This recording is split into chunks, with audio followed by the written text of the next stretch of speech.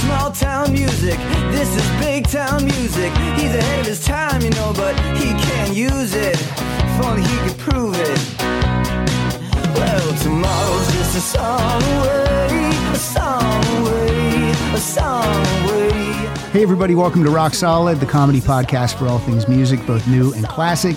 I'm Pat Francis, and joining me today, live and in person, vaxxed and hopefully boosted, please welcome our friend, David Wild. Hello, David. I don't know how you got me. This is quite a booking that you pulled off. Well, I didn't know that you would be here in person because last night I said, here's my address. And you're like, in person? And I was like, yes. Well, yeah, I'm doing a podcast now, and we do it in person because it's about having lunch together. Right. But it seems like very few podcasts, still everyone's zooming and booming. Yeah, I still enjoy Zoom, and I know it's more convenient to interview the musicians from their homes. But if I can get friends in here live and in person, it's just better. I never knew I was a friend. I finally got upgraded. I've been desperately on the waiting list for years.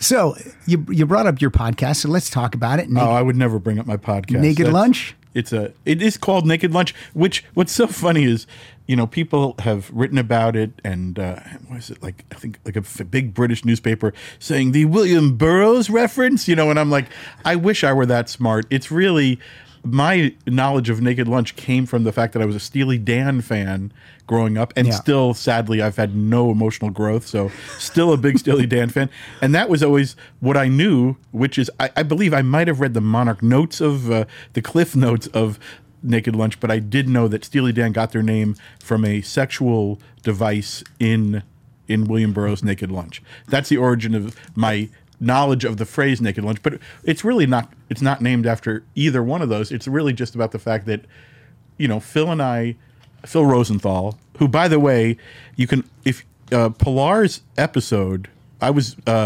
last weekend and I hope you put this on soon so it's timely, but last weekend I was in Austin, having spent like 48 hours with Phil because we appeared at the Austin Television Festival. Yes. We did a podcast with my old friend who I hadn't seen in years, Lyle Lovett. So we were in Texas. Amazing. Well, you know, which was great. So we'd been together and we flew together. You would think I would be sick of him, but I got back to the hotel room and I listened to Pilar's interview with him, which I don't know how she got it. Oh, yeah, that's right, me. But the episode was fantastic, and I frankly felt there was some sexual chemistry between them. It was odd. Yeah, Yes. It was a little disconcerting. Yes. But no, and thank you again. David did absolutely 100% help set up Phil and Pilar on a date is what I'm going to. So when she leaves me, it's your fault. Exactly. She's a great interviewer. Oh, thank you. Well, she's been doing this longer than me. She's on episode like 770 something. It's crazy. She hasn't asked me. I'm joking. I'm not a screenwriter. She has wanted to have you on though. She has asked me, and then we just haven't done it yet. You'd have to go through Fran. And that'd be very different. She has definitely wanted to have you on. By the time this airs, what's funny is you've been in this position for years. I'm going to give you an air date because I do know it because I have a crazy schedule. You are going. This will drop July 7th, so in about 3 weeks. Okay, too late. But in any case, like we're in the position of we pre-recorded, you know, for like a month to get ahead. Yeah. And then we had to take a break because Phil's traveling and I'm traveling. More him traveling, let's be honest. Yeah. I don't have the syndication money to travel the way he does. You travel quite a bit. I do see okay. your Twitter. I do okay. But in any case, I have to put the episodes in order. And it's crazy because, you know, there's the commercial factors that you sort of want to get some good ones up front and some big names, and also be diverse, have different, you know, have musicians, have comedians, show the range, and then figure things out. Like, so wow. you're not dropping them in record order. You're dropping them in the order that feels. It's like sequencing an album. It's 100%, and we're like, I'm really enjoying that part of it. But it's really a discussion that Phil and I have had back and forth. For instance, like, so like the song we'll hear at the end of this episode. Yes, I finally have a theme song. I've been around music and TV for all these years, and I finally coerced Brad Paisley, who's a great friend of mine, who I had previously booked to play my funeral. But then I said, you can lose that gig. You don't have to come to my funeral if you write my theme song, our theme song for Phil and I. But in any case, like, so the first episodes ended up being Brad Paisley, and then Brad Garrett and Ray Romano, because that's Phil's background. And, Right. And Ray is a friend of mine as well. Brad, I sort of know very little, and the episode is wild because you sort of get to realize how much of a Don Rickles for our times Brad Garrett is. He's fantastic. I've always loved him. Really fun. And by the way, whatever those commercials are now, it's like I have made a life's practice of not watching commercials, but whatever commercial he's doing now, Jimmy John's or some sandwich thing, they're funny as hell. Yeah. He's just funny. Why aren't all commercials funny? That's the You only would think. That's the only thing that keeps me watching a commercial is if it's funny. Well, that's what, I, in addition to writing TV, which is mainly in the time you've known me, I do that. I also write for some corporate kind of big, high pressure events. And a very famous industrial superstar once told me, he goes, David, I pay you a lot of money because every chuckle makes people refresh from their boredom. So like when they're at some sort of speech or corporate event, if people smile, what he said to me was, people go through life or listen to a speech and they go, I'm bored, and then I laughed, I'm not bored right now. And then I'm bored. And so every laugh is important. That's why even like, you blend music and comedy.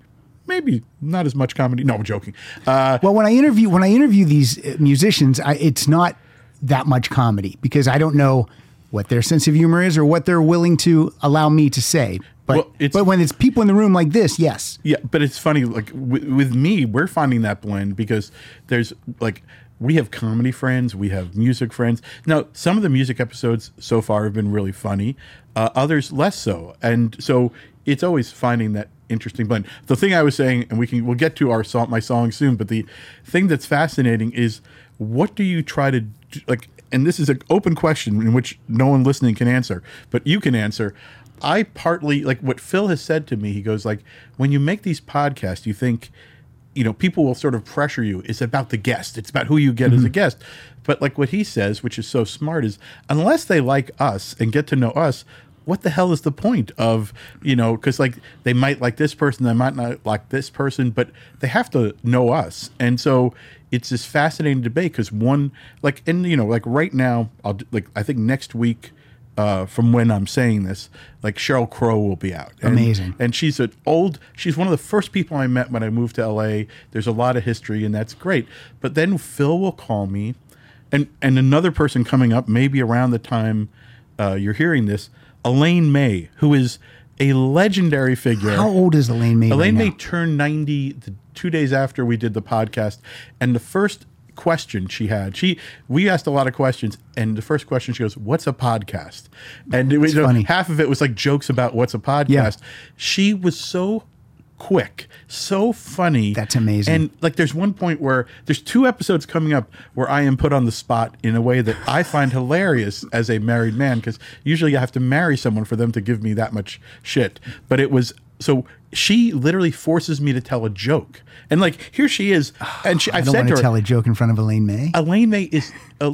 Heartbreak Kid, the movie Heartbreak Kid, is the first time I think I learned to love comedy. Like I think, and it defined, because it's sort of, I feel like Nichols and Elaine May, but weirdly more for me, Elaine May's Heartbreak Kid. That's the moment where I remember thinking, that's my sensibility, because it's a movie of discomfort. It is. It's a comedy of discomfort, and that's, I grew up in a weird circumstance of a crazy divorce, and I like that comedy of how weird shit gets. Charles Grodin is a master of doing that type of comedy. They're over there. I've read every single Charles Grodin book. I loved him so much. Oh, it would be so, the great book is It Would Be So Lovely If You Weren't Here. Yeah. What a great book nice that if is. you weren't here. What's amazing is, we won't detour completely into Elaine May, but like Elaine is friends with Phil. They've just in the last 5-10 years become very close, and she stays here so she's at Phil's house. So she stays at Phil's house? Yes. Oh no. And there was, It's amazing. Jeannie Berlin, who co-stars in Heartbreak Kid, comes with her, and he screened Heartbreak Kid with the 2 of them. I'm like 3 rows in front of them with Fran, and it was wild. And thank God, I think Elaine misplaced her wallet or purse or something, and I helped find it. So she liked me. So when you hear the episode, she mainly is nice to me, and then twice only your spouse can. She gave me she gave me shit, which was just so funny.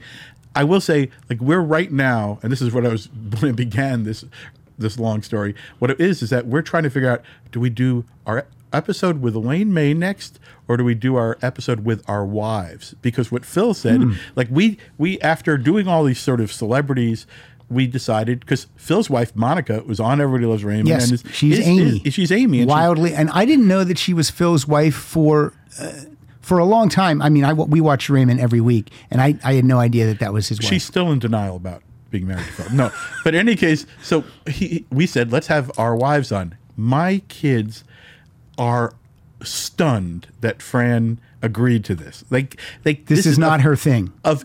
She has tweeted 3 times, and their happy anniversary to me. That's it. So, like, she doesn't overshare. She doesn't share. She's so professionally, she doesn't talk about what she does. Yeah. She is so private, and she kills on this episode. So she was loose on the mic. No, she just was so funny. Was there wine? Was there any naked wine? There was ice cream. Okay. This was like we could only meet at 3:00, so it was a very special sweets for our sweets, naked lunch, and the only people we've been naked with in the entire series so far. But she she was hysterical. Like, That's it's funny amazing. how there's some certain ways that there's certain laughs you only can have with someone you're married to for decades, and like. But the thing is, Phil calls, goes, this is so funny. They are so funny. And in particular, I am just made fun of by both Elaine May and Fran. So I would put that one up first then, maybe. Well, that's what Phil was like. I think we almost put wives first. Yeah. Because if you want to know who we are and what a mess I am, because I won't reveal what it is, but Fran destroys me. She outs some of your eccentricities? My deep character flaws. She just went for it. It's just great. What was I going to add to this? Nothing. No. So you brought up, I just want to interject this. You brought up Pilar, and you brought up Brad Garrett, and you brought up Brad Paisley. And Pilar reminded me of this today. Now, my wife, about 20 years ago, she was on Hollywood Squares. I didn't know that. Yes, she was on Hollywood Squares. It was a special Survivor Island week. So if you won, you didn't continue, which was a bummer, because Pilar won. She won $18,500, and you got to pick who came out of the squares to help you out, and she picked Brad Garrett, which makes it very difficult for the cameramen because they have to pull out so wide. Cough. Should I go to the other room? You can cough. Okay, sorry. Which makes it very difficult for the cameraman because to get Pilar and Brad in the shot, they have to pull way out. That is so far we've had Allison, Jenny, and Brad, and I'm like, how are we getting a photo together? Yeah, exactly. Now, to add to this, Brad Paisley was also in one of the squares that day. So how weird is that? Here's how crazy that is. Do you know that's how Brad met his wife? Was on Hollywood Squares? He had, read the book Diary of a Player written by Brad with me, which tells the whole story. But basically, he took Hollywood Squares to get at her here to meet his wife, Kim. That's amazing. So he basically was like, sort of had a DJ friend here who knew Kim, and he basically, I think, asked her out to meet him, and that's sort of why he did that Hollywood Squares. I've said amazing now 72 times in about 4 minutes. Well, doing a podcast, you've probably learned this. You learn what words you say constantly. Yeah. Not just me, the word literally, something about the world, in the air these days, we have, we've only done 13 episodes. Mm-hmm. We could do an hour special of people saying literally. And I have made a joke. Not that I make jokes much. I've made a reference to. Or ever. Yeah, really. I've made 400 references to Fiddler on a Roof, which I don't know why.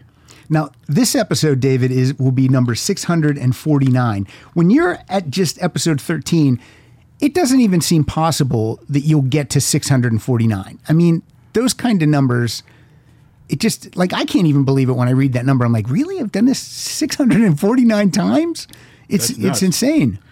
Now, you guys are not recording at a single location. It's not always at Phil's backyard, or it's not always at a singular restaurant. It looks like you guys have been doing them, the Jimmy Jam one looks like you were on a TV studio. What it is, we've done, I think, half maybe at Stitcher Studios. Okay. we've done, that was one Jimmy had, and we were offered to do all of them if we wanted at the Sirius, but Sirius owns Stitcher. And where's that located? That's in sort of Hollywood. Okay. And it was, but we walked in and it was like a TV set. Yeah. They had like all this signage. And I think we'll go back there. It was phenomenal. Great audio, wonderfully welcoming. The weird thing was they didn't have a table that we could like have lunch at. So we were like on a series of chairs trying to have lunch. And we're not bullshitting. We're having lunch. You're like having lunch. Like that's the, and so it's like, I think that was the episode.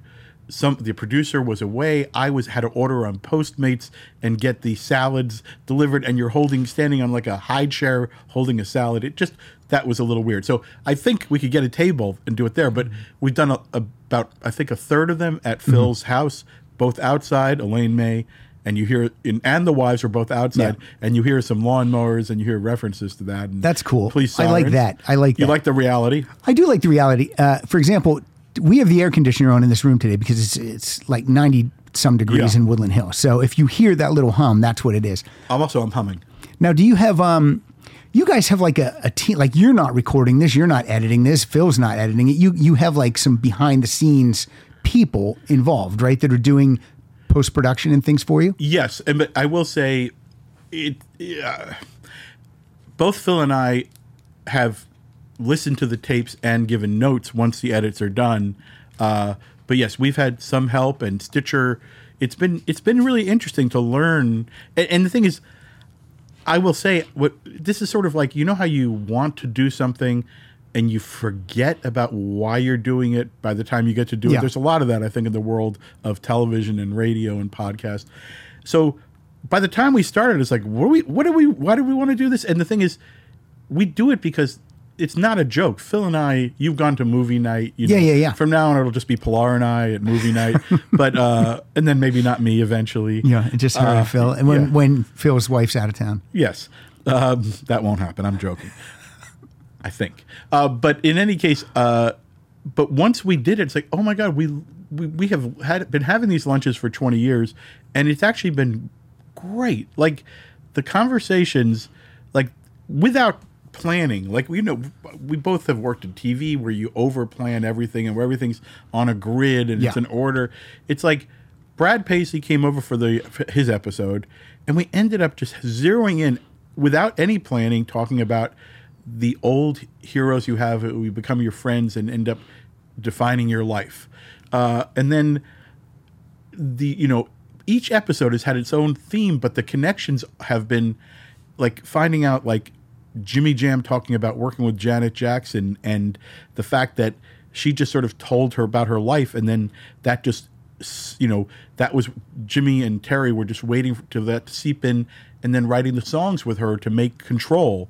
It's like exactly the same as Phil, insisting that they get all the writers home for time for dinner so they could have stories about their families that could become episodes. And that was, you have to have a life to write about a life. All these connections just keep coming through. And it's even the episode that when Pat and I are talking just came out was Roy Choi, the chef Roy Choi. And it was fascinating because I'd been around him at Phil's house, but I didn't know him. And it ended up, we talked so much about, because everyone loves some kind of music or whatever.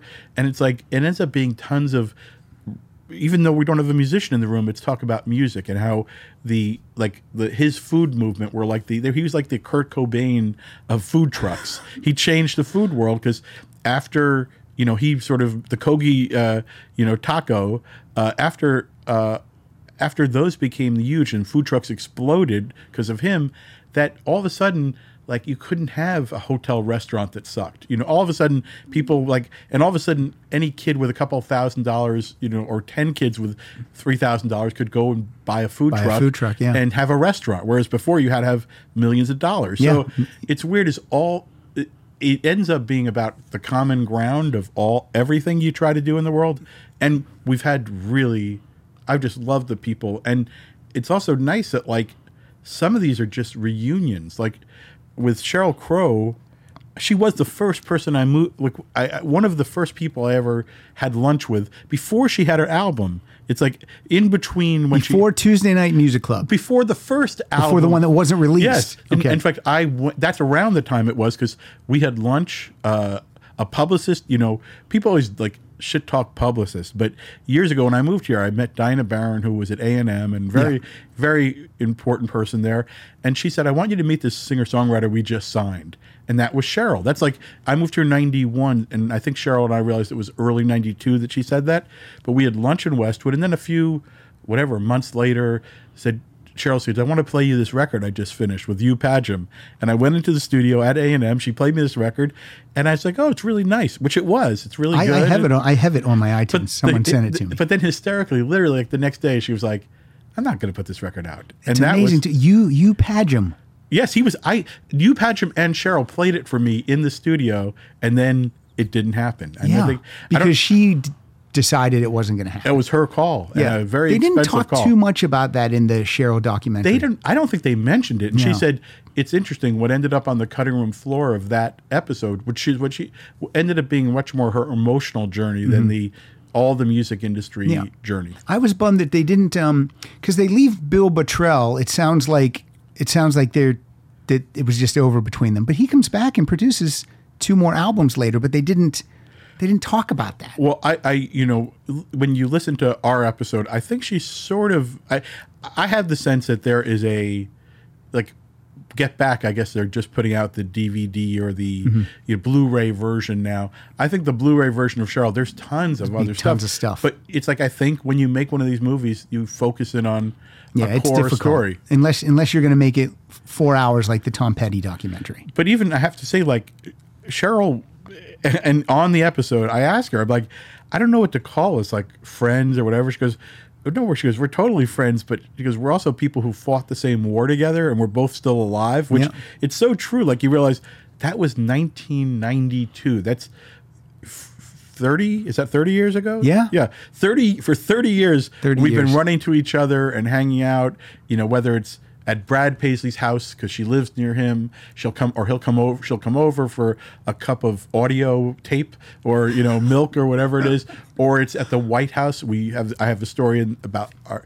Like, well, who doesn't have a story about running into Sheryl Crow at the White House, David? I'm please. cursed to have these stories. I love that. I did love that documentary. Love Sheryl Crow, and I can't wait to hear that one. That one didn't drop yet, did it? It'll be out by the time people hear this, and it'll be out next week. One more question about your podcast. Yes. And we'll plug it down the road in this episode too. When you sit down with an Elaine May or a Sheryl Crow, do you have notes in front of you, or you guys are just talking? Or do you just have bullet points in your head, things you want to ask? It's interesting. We originally didn't get any material, any one sheet or anything like that. And it was working out fine, but there's little things where, like, again, and we did so many episodes so quickly, I was doing my own research. So and what's funny is the world of podcasts is now so complete that you just like put in someone's name in podcast and you go walk for a few hours, you can sort of pick up a lot. Like doing that for Allison Janney, who's one of our best episodes, I discovered there's a Cafe Flamingo, which is like a podcast of there was a podcast, I think it may have not been in the last year, but there's 25 episodes of everyone talking to everyone Allison Janney ever worked with, and it was great. Wow. So you can do research that way, but we have now asked for help, gotten a reporter who's really good to give us a page or two of notes, in part because an episode that you're going to love that might be out, I think when this is out, Susanna Hoffs, who's someone who I have known for many years, and Jay Roach, who is her husband. Yep.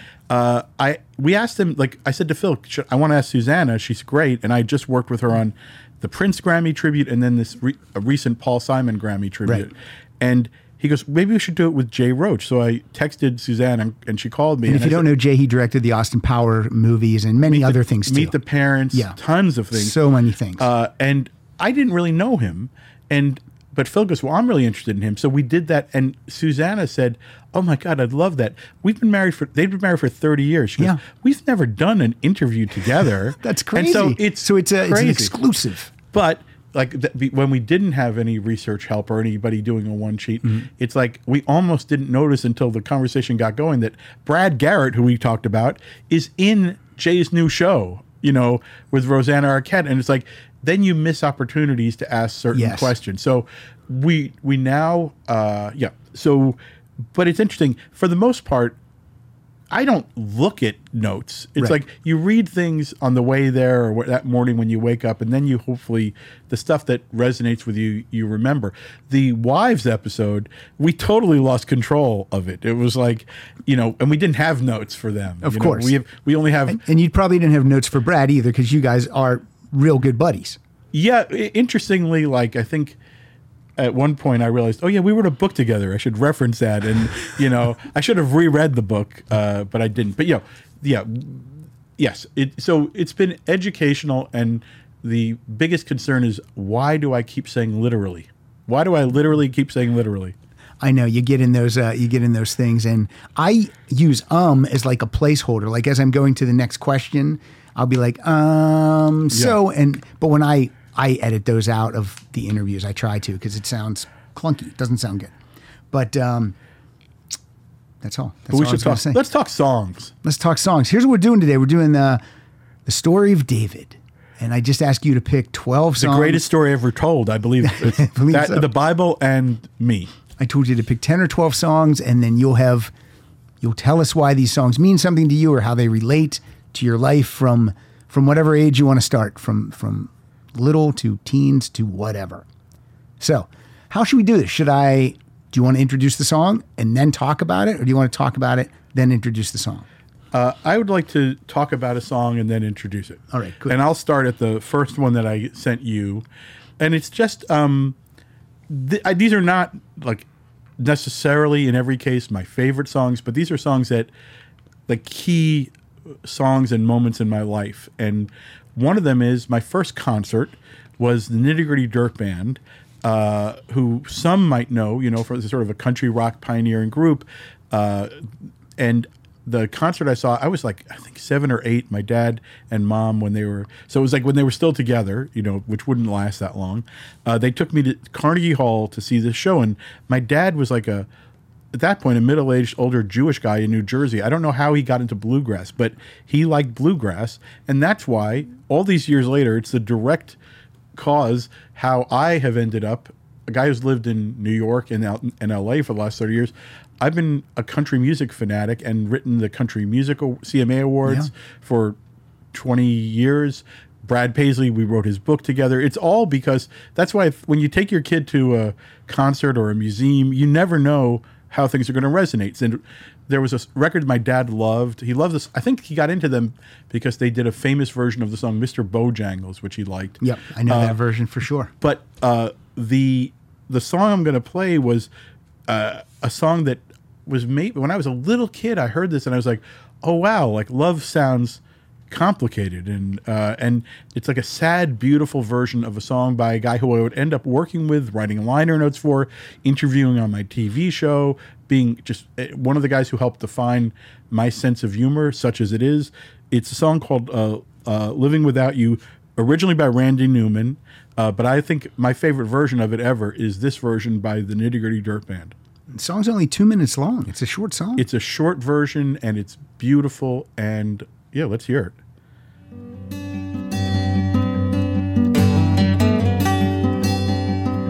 Milk truck brings the sun up, paper hits my door, the subway shakes my floor, and I think about you. It's time to face the emptiness of another lonely day, and baby, it's so hard living without you. Yes, it's so hard. It's so hard. It's so hard living without you. All right, as a person who doesn't know anything about Nitty Gritty Dirt Band other than this song now and Mr. Bojangles, if I wanted to start, can you recommend an album that I should jump into first? Yes, Uncle Charlie and His Dog Teddy. Which is this song's from there. This is one of my favorite albums. It actually it's got covers of a Kenny Loggins. I think Kenny Loggins, like before, I know you're like a Footloose guy. I know the older stuff too. But Kenny Loggins, I think his first thing might have been this cover. Was it House of Pooh Corner's on this? And I think there's two Kenny Loggins. One, obviously, you would know House of Pooh Corner. Yeah. But I think this was like the first break he ever had with them covering on this record. So it's a masterpiece of an album. And it's weird how the world works. Like the singer you're hearing is Jeff Hanna of the Nittiger Dirt Band. He's one of the, I guess you'd have to say the main lead singer for the whole Journey. He's married to a great singer-songwriter, Matraca Berg, and we have become, through Twitter, like constant companions. I think they, like Jeff Hanna, who sang that, I don't know if I've ever met him in person. I don't know, but like he liked whatever I did on Instagram this morning. You know, it's like they were constantly responding to each other during the pandemic. She's very political, his wife, very political. We're always going back and forth and having fun on that sort of thing. But it's crazy that, I was a kid in Carnegie Hall. And then I ended up working on a giant corporate event for years in Carnegie Hall. And I would always, for like 15 years, I'd be there in empty Carnegie Hall, like working. And I would always go up to the box where I sat with my parents. Oh, that's really nice. And remember, like, I remember my mom going, what is that perfume? And it was pot. It was the pot of Carnegie Hall in the 70s. It's the best perfume, Mom. Yes. Well, it was funny. I'm not a pothead. I've never been a drug person. No, me neither. But yeah, come on. No, I'm joking. But I still laugh at thinking about my dad was less innocent at that time. So do you guys, I'm talking about Naked Lunch again. Do you guys have like a wish list? Because I feel like you guys can get anyone you want. You know what I mean? Like you know people, like you're connected. So is Phil. So like anyone you guys want, you can get. Like when I get someone, it's a miracle because I've worked so hard. But when you get someone, I just feel like you have a big reach. You know, it's been interesting to ask people, and I'm never good at that. Like I'm actually oddly uncomfortable, and people have been great. Like, you know, but you know, the wish list. What's funny is that Phil says like Springsteen is number one on his list, and the thing is like I haven't written John Landau, and I don't want, you know, and I could actually Marilyn Laverty. I could write them. And I've reached out for Springsteen like 3 times, and they're lovely when they say no. Yeah, well, yeah, I don't think, you know. I think what we wanted to do was get the show launched, which it is now, and then hopefully the people who want to do it will more and more say when they see Phil, because Phil is more out and about. He's got his own, you know, Somebody Feed Phil's a huge deal. I hope we can now do more people who want to be on the show. You'll totally get Springsteen. Interestingly, Sheryl Crow, I wrote Scooter, her manager, and Pam, her Scooter Weintraub. Yes, exactly. Yeah. The good Scooter, as we call him, the tall, good Scooter. The good Scooter. And I wrote him, and he immediately said, absolutely, we'll make this happen. And then they said she's going to be at the Sunset Marquee. So, and when I moved here for Rolling Stone, I lived at the Sunset Marquee. I told Jan Jan Wenner, that I would live at the I would move to LA, but I needed to stay at the Sunset Marquee where I had always not Jan Hammer, the guy who wrote my advice. I asked all Jans, but I asked Wenner was the first one, and he said. I said, I'll go there if I can stay at the Sunset Marquee until I find an apartment. And I didn't try that hard to find an apartment because I love the Sunset Marquee. The funny thing is, just like different worlds of TV and music, when Phil and I arrived there to interview Sheryl, he goes, I've never been here. And I was like, how could that be? Because I've spent half my life there. And it's like, because the TV comedy world that's not their hotel. That's not their thing, no. And the funny thing is, you mentioned like getting Springsteen. When we walked in, Little Steven was there, like at the restaurant. And I was like, but we were with Sheryl, and I didn't want to walk over and go, hey, will you do it, you know, Steven? But hopefully he will too. He did my show. I'm sure he'll do your show. Yes. What about, I assume Carrie Underwood's on the list. When I was at the Grammys this year, I talked to her manager and Carrie, and I think they said, yeah, she'll absolutely do it. She's heading out on tour. It's just finding a date when you're all together. Because we haven't done one Zoom yet. We might do some. That's hard to have lunch though when you're Zooming. Well, there's one idea we have for a show that wants us on, or wants Phil on. You just order them lunch. They don't know what they're getting, and you just send it to them. Well, this is a podcast that wants Phil on, and I think the idea is that if one of us has to be separate, at least, what we do is order bagels in both cities and then do a comparison argument. All right. Very no, so far we've been in the room, up close. Stay in the room. Yeah. I think that's the way you do it. Yes. All right, song number 2. Song number 2, if I can get my phone back on. Oh, well, this one's on the fact that a lot of people think I'm even older than I am because on that show, the 60s, the series on CNN, Tom Hanks Company and Mark Herzog, it's the 60s, the 70s, the 80s. But the 60s hit pretty hard, and the first episode was on the Beatles' British invasion. And for reasons I can't even explain, I consulted on it, and I'm all over it, to the point where, like, Tom Hanks at the Beatles Grammy tribute said, David, have you seen the latest edit of the show? Because he knew that I was, helping with it. Yeah. And he's the first.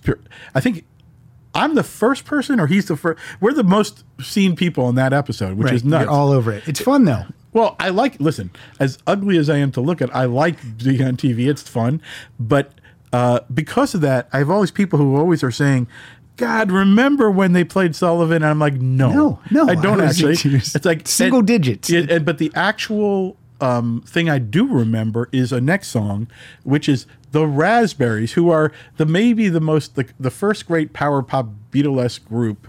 I am exactly the right age to have. They hit me hard, and they were on midnight Don Kirshner's rock concert or a midnight special, and that I remember seeing. I can remember being in the upstairs my dad's office when he started his own company. There was a big TV. You know how TVs used to look like furniture. Yes. And maybe there was laundry on top of it, and I saw the Raspberries, and I think I saw a version them doing this song. Everyone knows "Go All the Way," so I picked another song I remember them doing on TV, and it's a great rock song. Which again, it's like I love the Beatles, but there's something about the Raspberries' early records it's kind of like the Beatles, the Who doing the Beatles. That's what it sounds like to me, like this song does. And did you watch it in black and white or color? It was color. All right, here we go. This is Tonight.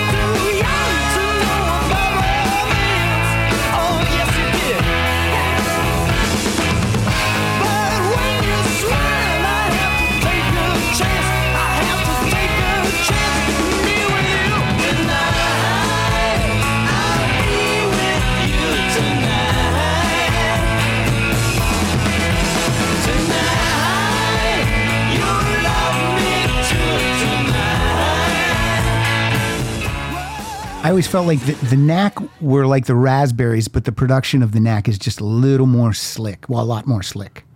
I have to say, it's just I'm very influenced by the first album I heard, the first groups I heard. This kind of defines what I like in music. If I have to say, it's like a crunchy, hyper melodic version of rock and roll.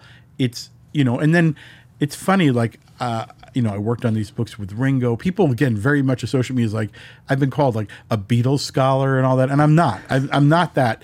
I love the Beatles, but I worked backwards to the Beatles from the Raspberries. And weirdly, when Eric Carmen was on the road with, who I'd already known a little, he was on the road with Ringo. And it was super funny because like, I mean, I'm an original Raspberries fan. Now, the political realities of the last few years have made my relationship with Eric a little more tense. A little tough. But I love this music, absolutely. And I'm sitting here staring at the Cars album that's up there.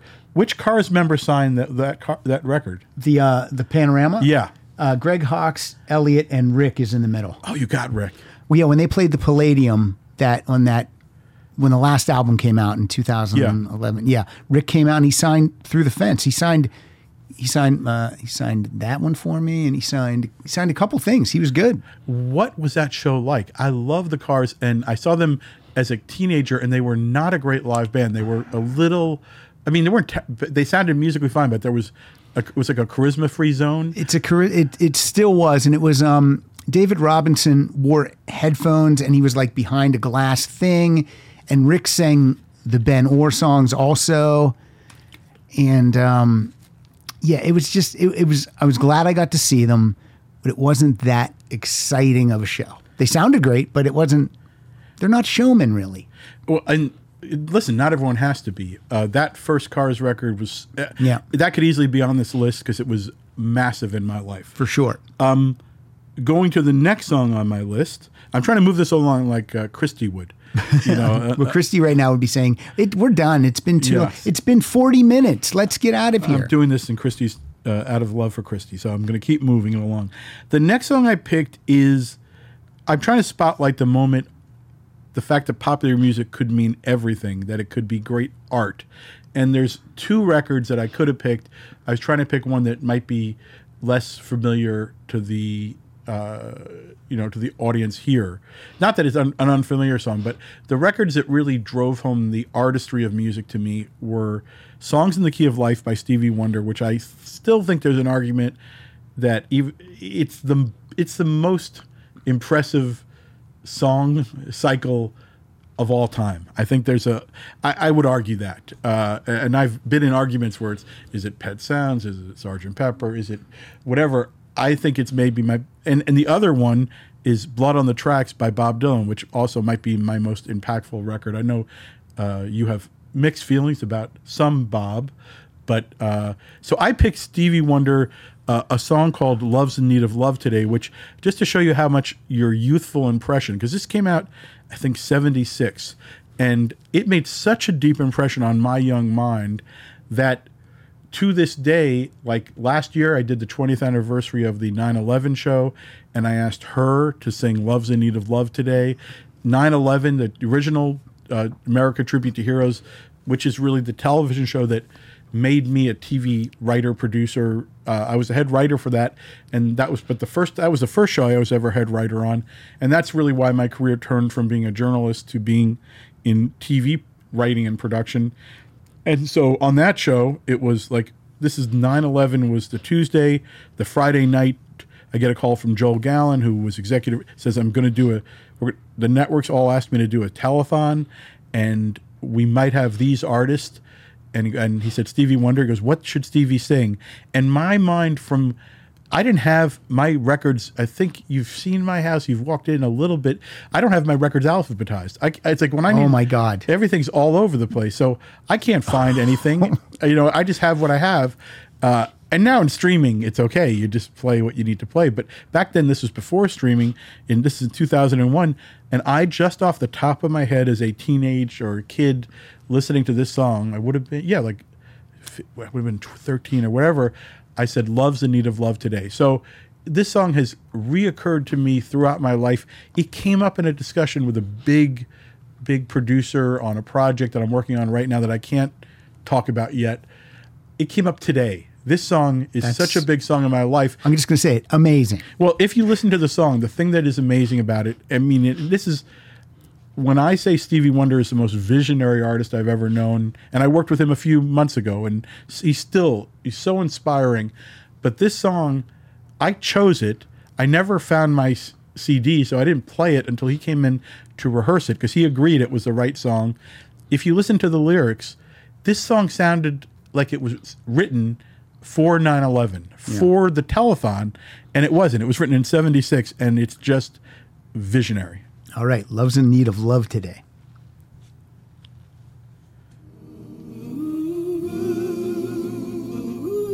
Good morning or evening, friends. Here's your friendly announcer. I have serious news to pass on to everybody. What I'm about to say could mean the world's disaster, could change your joy and laughter to tears and pain. It's that love in need of love today. Don't delay, send yours in right away. And I've said this on the show before. I bought this album when I was probably in 8th grade. I got it through the Columbia Record and Tape Club. And the reason I bought it was because I loved Starsky and Hutch.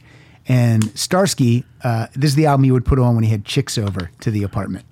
It's still the album I have when I have chicks over. Don't tell Fran. The Ringo book, let's talk about that real quick. This isn't a book that you can just go out and buy at Barnes & Noble. You have to order this online. Is it even still available? Is it limited? Yeah, it actually, the original version, there were two versions. Mm-hmm. One, which is the relatively inexpensive coffee table edition with all sorts of nice features, but that's like, it was 50 something, I think. That's not bad. And now, and there was a signed edition with even more bells, a lot more bells and whistles, but also Ringo signature, which is hard to get. Yeah, because he doesn't sign stuff. And that was a lot more money. But if you have rich friends, it's good right. and it's beautiful. We did 2 books during the pandemic. It's insane. The first was about the All-Star Band, which was fun. And then he said, which is something I never thought he'd say, he goes, help me with the one on the Beatles. And he had a very specific idea. Well, that's because you're a scholar. You're a Beatles scholar. Yes, I am a Beatles scholar. Yes. Even my son was like, when he was studying overseas a couple of years ago, right before the pandemic, he said he was in Europe, and my friend and I just said we're going to go over and meet him in London. And he goes, Dad, I want you to take me and show me Liverpool because you know so much about Liverpool. I go, I have never been to Liverpool. Don't know anything about it, son. But I got, Ringo and Elizabeth Freund set me up, and I now know Liverpool. That's cool. And it's great. But what do you do with this book? Are you writing text? Are you just kind of steering him in the right direction? Are you putting things in order? What exactly is your job when you work on a Ringo book? I interview him. Okay. And then I transcribe and help shape and go over with him. And it's his book, but I help him write it. You're kneading the dough. You're helping it. You're massaging everything. Yes. Good. And I assume he'll be on your podcast soon. I hope very soon, yes. Achieving a gorgeous grin from home isn't a total mystery with Bite Clear aligners. Just don't be surprised if all of your sleuthing friends start asking, what's your secret? Begin by ordering your at-home impression kit today for only $14.95. Bite Clear aligners are doctor-directed and delivered to your door. Treatment costs thousands less than braces. Plus, they offer flexible financing, accept eligible insurance, and you can pay with your HSA FSA. Get 80% off your impression kit when you use code WONDERY at Byte.com. That's BYTE.com. Start your confidence journey today with Byte. Okay, well, this is a nice springboard, Ringo, into the next song. Yes. The next one is Paul McCartney's song, Jet. And it's Paul McCartney, the Beatles, here's where the Beatles, as I said, I'm more of a 70s kid. And still, in my taste, you can see from the Stevie Wonder, I think a lot of my musical passions are from 76 into the new wave artists. I'm looking at in Pat's room, the Elvis Costello My Aim Is True album. That's a massively important album in my sensibility. So I'm a real 70s kid. And I just remember I remember going to meet Paul McCartney and in South America, going to South America, and him being in the back of the bus. This was in Argentina. What year is this? This is 90. God, what year was Hope of Deliverance out? I can look it up. Keep talking. I'll look it up. But in any case, I'm in the back of his tour bus in Argentina, and he goes, any thoughts about the set list, David? And I go, yeah. I go, more Wings. And he goes, what? I go, less Beatles, more Wings. I'd like to hear a little bit more Band on the Run. Because that's the truth, is just age. I'm sorry, you were going to... 1992. Okay, so 1992, around that time, I was on the road. Is that right? 1992? That's when the album came out. Okay. In any case, around this whole era, I'm around him a lot. Oh yeah, and he was like, David, you're the only one who wants to hear more Band on the Run and less Beatles. No. And people are probably still mad at me. But Paul McCartney ended up mainly Linda McCartney, this huge role in my life, because I was on the road with them when I just met my wife, and Linda McCartney was so nice to me. She took a photo of me and said, use this for your books, which I did for many years. She also said, do you have a girlfriend? And I said, I just met a girl recently. I said, a couple weeks ago, I met a girl. And she goes, I want to meet her. And Fran happened to be on the East Coast at this point. And did Fran say, I don't want to meet the McCartneys? She didn't. What's funny, on the podcast, on the Wives episode, which people can hear if they go to Naked Lunch and search that, please do, and write a 5-star review afterwards. But on that one, I did, Fran and I hashed it out, like what she remembered. And like Phil asked this amazing question, which again, you know how when you're married to someone, you have your stories that you always, love, but you don't reassess them, like, because there's no other outside person sharing the conversation. Exactly, just the two of you. Yeah, but Phil said, did you tell her that Linda McCartney, because what happened was we had lunch. First, she came out to watch Soundcheck, and Paul McCartney then and now has the greatest sound checks in the world because he doesn't do anything from the show. He just does request and spontaneous things, and it used to be for no one, to quote the Beatles, one of his songs. And then I think in the more recent years, I was at one of them, and I think he now uses it for charity fundraisers, so that like people who donate to great causes that's perfect. Or workers in a great, like whatever fight he believes in, they're invited to it for free. But this was sort of in the early days of that, and Fran was like, who's not a music person, which comes out in the episode. It's hysterical. Please listen to that. But in any case, like I said, Phil goes, did you tell her that after lunch, Linda McCartney pulled you aside and said, marry that girl right away, which is what happened. Right. And I go, I don't think I would have told her that. And Frank goes, no, he didn't tell me that till much later. And Phil goes, because it would have scared you off. And it's like, yes, True, it absolutely would have scared her off. I'm scared now. Yes, exactly. So I'm still scared. But yeah, so Paul McCartney, really important in my life. I think in high school, I would have told you, like when I was discovering the Beatles in college and high school, that I'm more of a Lennon guy because I was, so political and deep. And then as you become an old family man and you survive and live, I have to say more and more, it's like Paul's stuff really speaks to me as just a domestic, boring guy. It's actually like... And there's so much more of it too. I mean, sadly, because John passed, yes. But I mean, there's so much McCartney music. It actually pisses me off when I think about it. Not just John, George. I did meet George, and the brush with George was so great. And I was supposed to spend more time with him because he had checked with Ringo about who he should do an interview with, and it never got to really happen because George was taken so, cruelly and quickly. But yeah, in any case, what's funny is I am like a Beatles lover. It's just all done in this weird time.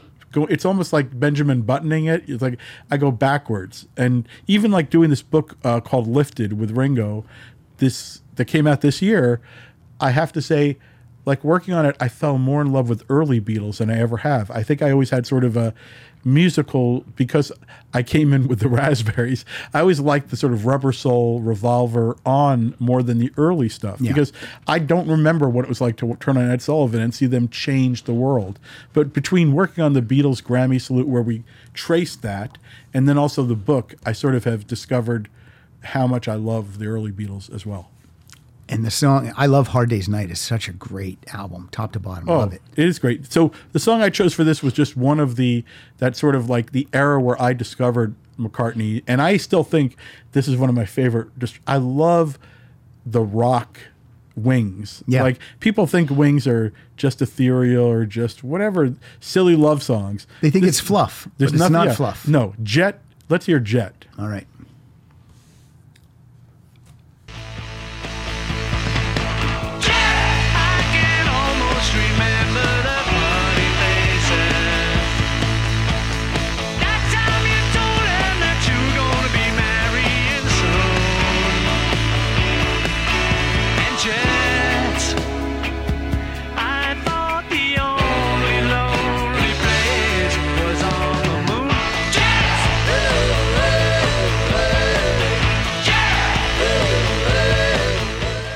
You don't get James Coburn and Christopher Lee on your album cover if you're recording Fluff. No. Those guys don't suffer fools. By the way, there could be a dissertation, or probably is already a book about, like, you think about who's on Sgt. Pepper and who's on Band on the Run. It's super weird. It is. Like, it's interesting and totally friggin' weird. Like, because I don't even know. Were Christopher Lee and Coburn, did they just happen to be at the studio where this photo shoot was taking place, and they just said, "Do you guys want to be in the?" I'm trying to remember the story. I think it was sort of like people who were around London working that week, and the photographer. I need to double check on that. It wasn't quite like all the cutouts that they used on Sgt. Pepper. It was like these are the real they just people. sort of gathered the real people. There's all sorts of weird things like. What is the song? One of the songs on the record is like the "Drink to Me, Drink to My." Picasso's last, that song. I think Dustin Hoffman might have inspired one of the songs. Like they were just hanging out. I think it was the era of the 70s when they were hanging out. And by the way, I just recently got to hang out with Dustin Hoffman backstage at the, the Paul Simon tribute. And it was like crazy because this is, as you get older, the fun, there's not much that fun about getting older, but you realize, oh yeah, like when I was 12, he came into play at the Tenafly Racket Club and ended up playing doubles with my dad and I. And he signed me an autograph with a peace sign. Like that must have been 76 or something like that. And then, then I'm with him this year, backstage at the Paul McCartney show. And it's amazing. I love Dustin Hoffman. Like, great. People say like De Niro or Pacino, but I always like Dustin Hoffman. He's my guy. The ultimate movie night, which happened when I was in Vegas, because we did the Grammys in Vegas this year. Phil calls me, goes, "There's no way you can come back tonight, is there?" I go, "No, there's absolutely no way," because there was like so much going on. I was dealing with literally not only Trevor Noah in the show, but also the president of Ukraine. It was an unusual day or two. What is he taunting you with? What does he have in store that you can't His movie night was, and I did get there for Heartbreak Kid, thank God. I got there for Albert Brooks Defending Your Life, and got to meet Albert Brooks, who's my hero, in the best way, because he thought he knew me, so he came up to me. It was the best thing that could have ever happened. That's perfect. Because I was been too nervous to introduce myself to him because I'm such a fan. But when I was in Vegas, he said, "I'm showing Tootsie, and I believe," and this is what did happen, Dustin Hoffman, Bill Murray, and Elaine May are going to watch it in a little movie screening room. And they did, and then they told stories about it. They had not, the three of them, been together, I think, since Tootsie. And he brought Tootsie up on Pilar's podcast, and I love Tootsie. I think it's so perfect. It's unbelievable. And there's a lot of talk about Tootsie and Heartbreak Kid on this Elaine May podcast. And Sidney Pollack might be the only director that's a good actor. When he puts himself in a film, he's really good. Yes. Like, it doesn't take me out of the movie at all. Like, I know it's Sidney Pollack, but he's so good. You'll hear some interesting Sidney Pollack insight by Elaine May on our episode. Good or bad? No, I'm not going to say good. I think mainly good. I will say, I agree with you. He's in a Twilight Zone.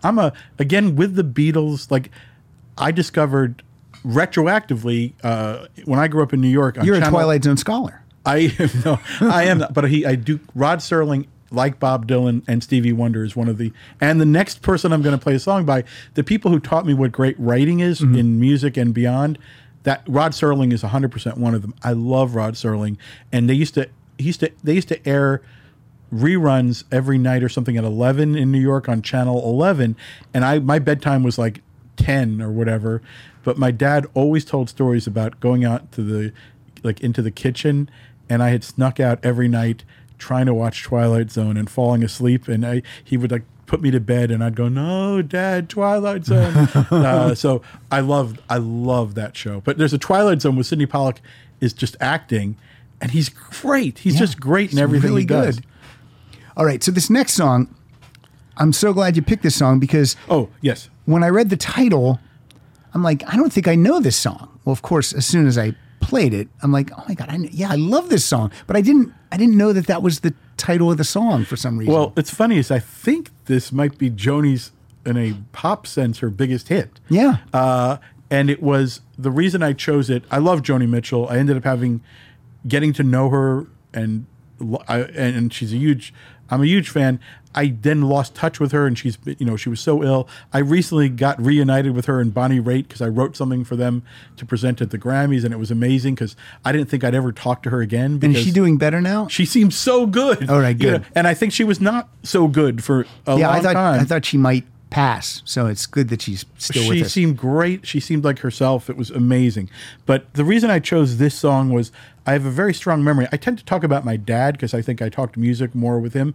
But a lot of my musical influences were my mom's 8-track tapes. A lot of the stuff I like most are like Bread. We're going to talk about another one, a big person who I wrote a book about. These were the 8-track tapes that, a mom, there's dad jokes and mom rock. And so this was a song that my mom had, an album that she had on 8-track tape. And my mom, who I always say this, and some people like it and some people don't, but I always say, like, I don't know if I have much wisdom to share with people, and people will ask me for like advice on writing or TV or music shit. I don't know if I have any good advice really, but my only advice in life is if you have a parent and they're still alive and they weren't horrible, I always say my only regret is I wish I'd been a little nicer to my mother. I know there's exceptions to those rules. Like if people were horrible and abused you, I just think now that my parents are gone, I wish I'd been a little better of a son. I don't know if I was terrible, but to my mom in particular, I just think I was I stayed an annoyed teenager for too long. And so the reason I picked this is when my mom played this song, she sang along, and I once told her, "Oh my God, Mom, you sing like Joni Mitchell." And she said, towards the end of her life, she goes, "That's the nicest thing you ever said to me." And I wish I'd said nicer things more often, but I'm glad. That's when I always think of Joni Mitchell when I hear my mom, and I'm glad I said something nice along the line. And this is Help Me from Court and Spark. Great song. So good.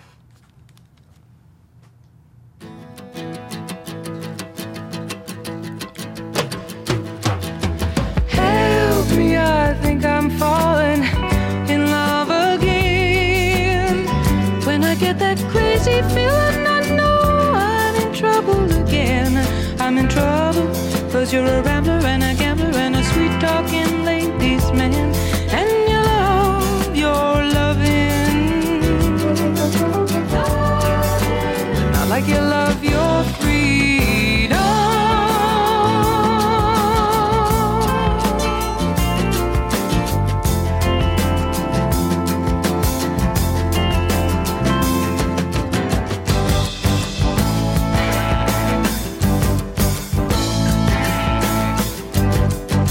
Yeah, that's a great song. So good. So good.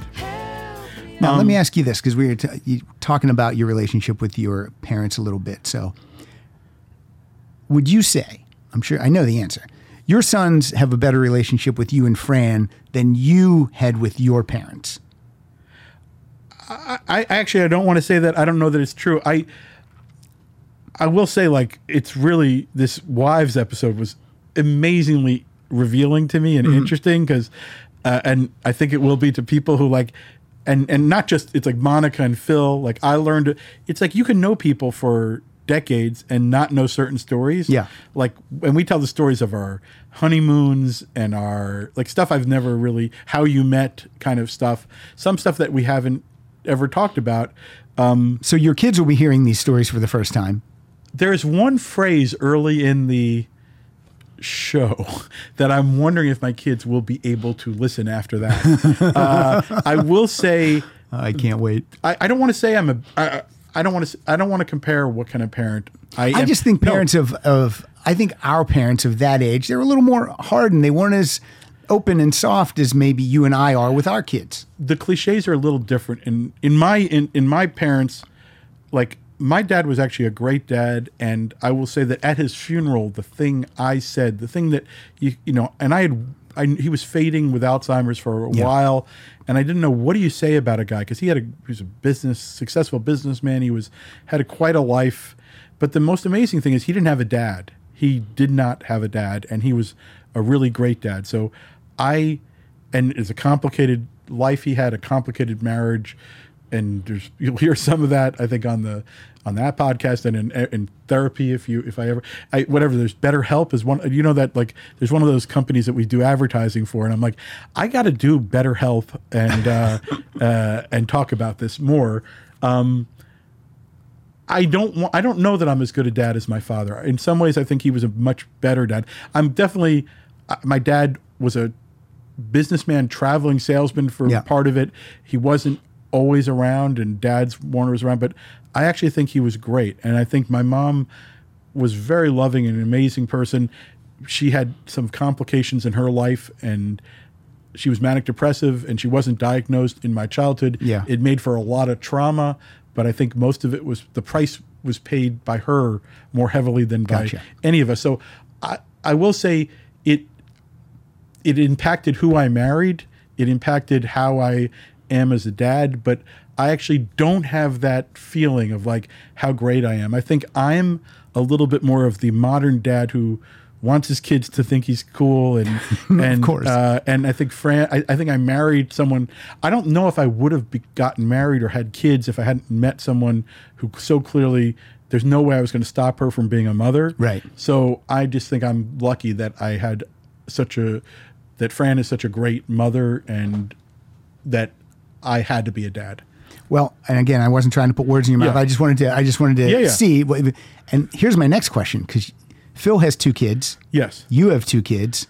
I see a podcast with you and the kids. Oh, well, after he heard the wives episode, he goes, this is what we should, like, there should be tons of, and I do believe if the show keeps going and going, I think that's I would like a wives episode every season. I would like a kids episode every season. Yes. I think, it's weird. Like, there are these podcasts now where it's all about the booking, but I don't think those age as well. I get more emails when I have the kids on or Pilar's on. I just do. People are just like, because I think they can relate to that more than me talking with, I don't know, Steve Lukather. Right. No one can relate to that, but everyone can relate to their wife. I relate more to Steve Lukather, of course. But no, but I had that with I had a show on Bravo for 2 seasons. I hosted a show. I didn't know this at all. Yeah, a show called Musicians. What year was that? It was 2001. We were supposed to do it. 9/11 delayed it, so it was like 2002, 3, I think, or something like that. Sheryl Crow was on that. Is that anywhere where you can see it? You can watch the Sheryl Crow episode. I think it's on YouTube somehow. I don't know about that at all. Oh no, 2 seasons, and it happened by accident. That guy Joel Gallen, who I mentioned, who was producing. Yeah, he was an MTV guy. Yeah, yeah, and he was asked to produce it, and he asked me to be the writer for it, like prepping someone to interview. And we tried to book. I think I remember it was like Little Steven and Robbie Robertson or whoever it was to host it, and then he basically, I think, either quit or got pushed out, and the studio was looking for someone who could host this because I think they couldn't afford. Bravo at that point was not owned by Universal or whatever. Okay, and they said they were looking for a host, and then separately another producer sent them footage of me interviewing Don Henley in Texas, and I made him laugh, and they said, anybody who can make Don Henley laugh, that should be our host. So for sure, I was upgraded from writer to host. And and it was an amazing experience in every way. We should do a retrospective on some point of that. Let me ask, when you're a host on TV, I only ever see you as casual David. Are you in a jacket? Are you in a collared shirt? What did you wear? They had the hardest job in history was being my stylist. They took me shopping. They bought me clothes. And was your hair longer at that? Because I've seen pictures where your hair's longer. I try to remember on the show. I think it was. Well, where it was longer. I don't quite remember, but yeah, if you look up I'm going to watch it later tonight. I think Sheryl Crow Musicians, you could still see that one, but it was crazy. Well, the reason I brought it up was, but when you talk about like the host, you got to like the host. Yeah. On that show, Bravo went out hard.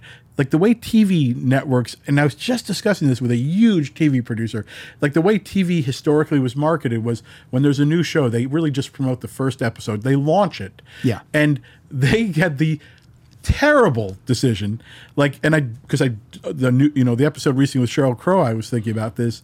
Like we had Sheryl Crow, Alanis Morissette, Barry Manilow, Randy Newman, Tony Bennett, all these people. This is incredible. Elvis Costello, all of these people were my first run, and they chose Lou Reed to be the one they launched hard with, but they launched it with a picture of Lou looking like "fuck you," which is always what Lou looked like, and I loved Lou. Yeah, but I like Lou. Yeah, me too. Lou is not the easiest TV interview or the best upbeat energy. He might not make you come back for episode 2. Well, the funny thing is he loved doing the show so much so that at the beginning of the episode, he was being a total prick to me.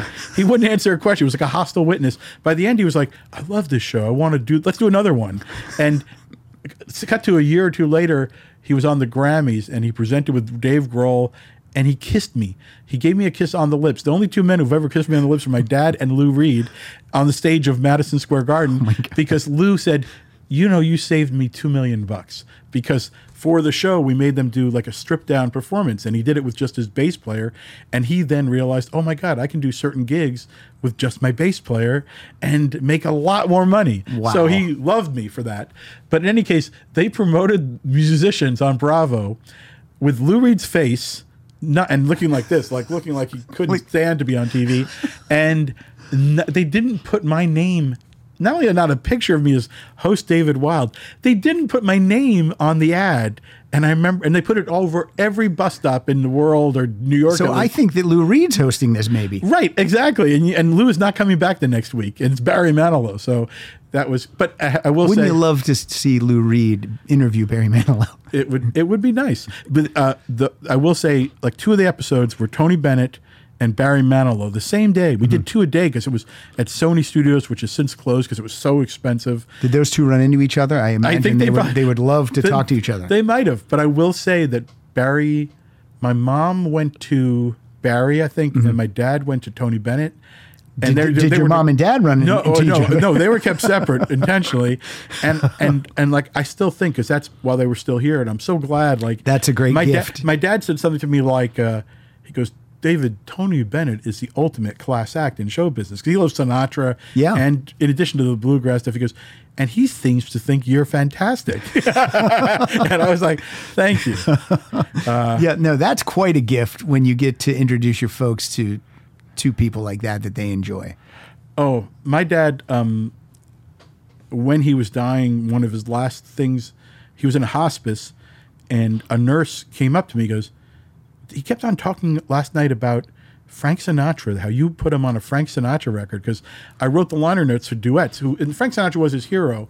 And I mentioned him in the opening of the liner notes, and he, that was one of his last thoughts, was that. It meant something. And it's unbelievable to me. It's I couldn't pay my dad back for college, certainly not then. But that's very meaningful. Then my mom goes, you mentioned your father in the Sinatra notes, and I mentioned her, but there was no organic reason to do so in a Neil Diamond greatest hits, and that I just forced down because I didn't want my mom to complain to me anymore. So you forced her in there? Yes. Okay, good job. All right, I know that this next song must relate to Fran. Yeah, and it's really interesting that I picked, and Freud would have a field day with, why am I going right from the mother song to the wife song? I'm not happy about that. But yeah, the day I met Fran, or the day I asked her out, she is not a music person, which is a big part of the Wives episode of Naked Lunch. And you can hear all more of this story. But the funny thing is, when I asked her out, she's not a music person. She didn't even have a CD player. And by the way, on the episode, she goes, because the CDs were new. It's CDs were not new. This was 1990, early 90s. No, they were not new, honey. But she didn't have a CD player. She only had one cassette. And she claims she had a Walkman or whatever to play it on. It was About Last Night, the soundtrack to About Last Night. Okay. But when I met her, I asked her out, and she goes, she lied about where she was going, because where she was going, even though she doesn't like music, she likes Rick Springfield. And she assumed, and then she knew I was a guy from Rolling Stone. She was like, I can't tell him I'm going to a Rick Springfield tour rehearsal with her best friend because they had crushes on Rick Springfield. Everyone seems to think they need to hide their love of Rick Springfield, and you don't. I'm the biggest Rick Springfield fan. Please don't hide your love of Rick Springfield. So, and she goes later, and Rick, and it's funny, Phil and Phil Rosenthal and Monica said, "Does Rick Springfield know about this?" I go, "Oh, yes, he's had to hear this story many times, including when you were there on the Greatest Hits." Yeah, and Fran showed up. That's the day she showed up. Yes, but we both still love Rick Springfield. So for her, I'm picking not the obvious Jesse's Girl, but What Kind of Fool, which is actually one of my favorite Rick songs. It's a great song. This is my favorite Rick Springfield album. Success Hasn't Spoiled Me Yet. She's seeing tonight.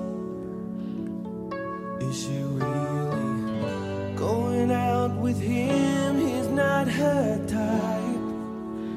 And doing all the things she used to do to me.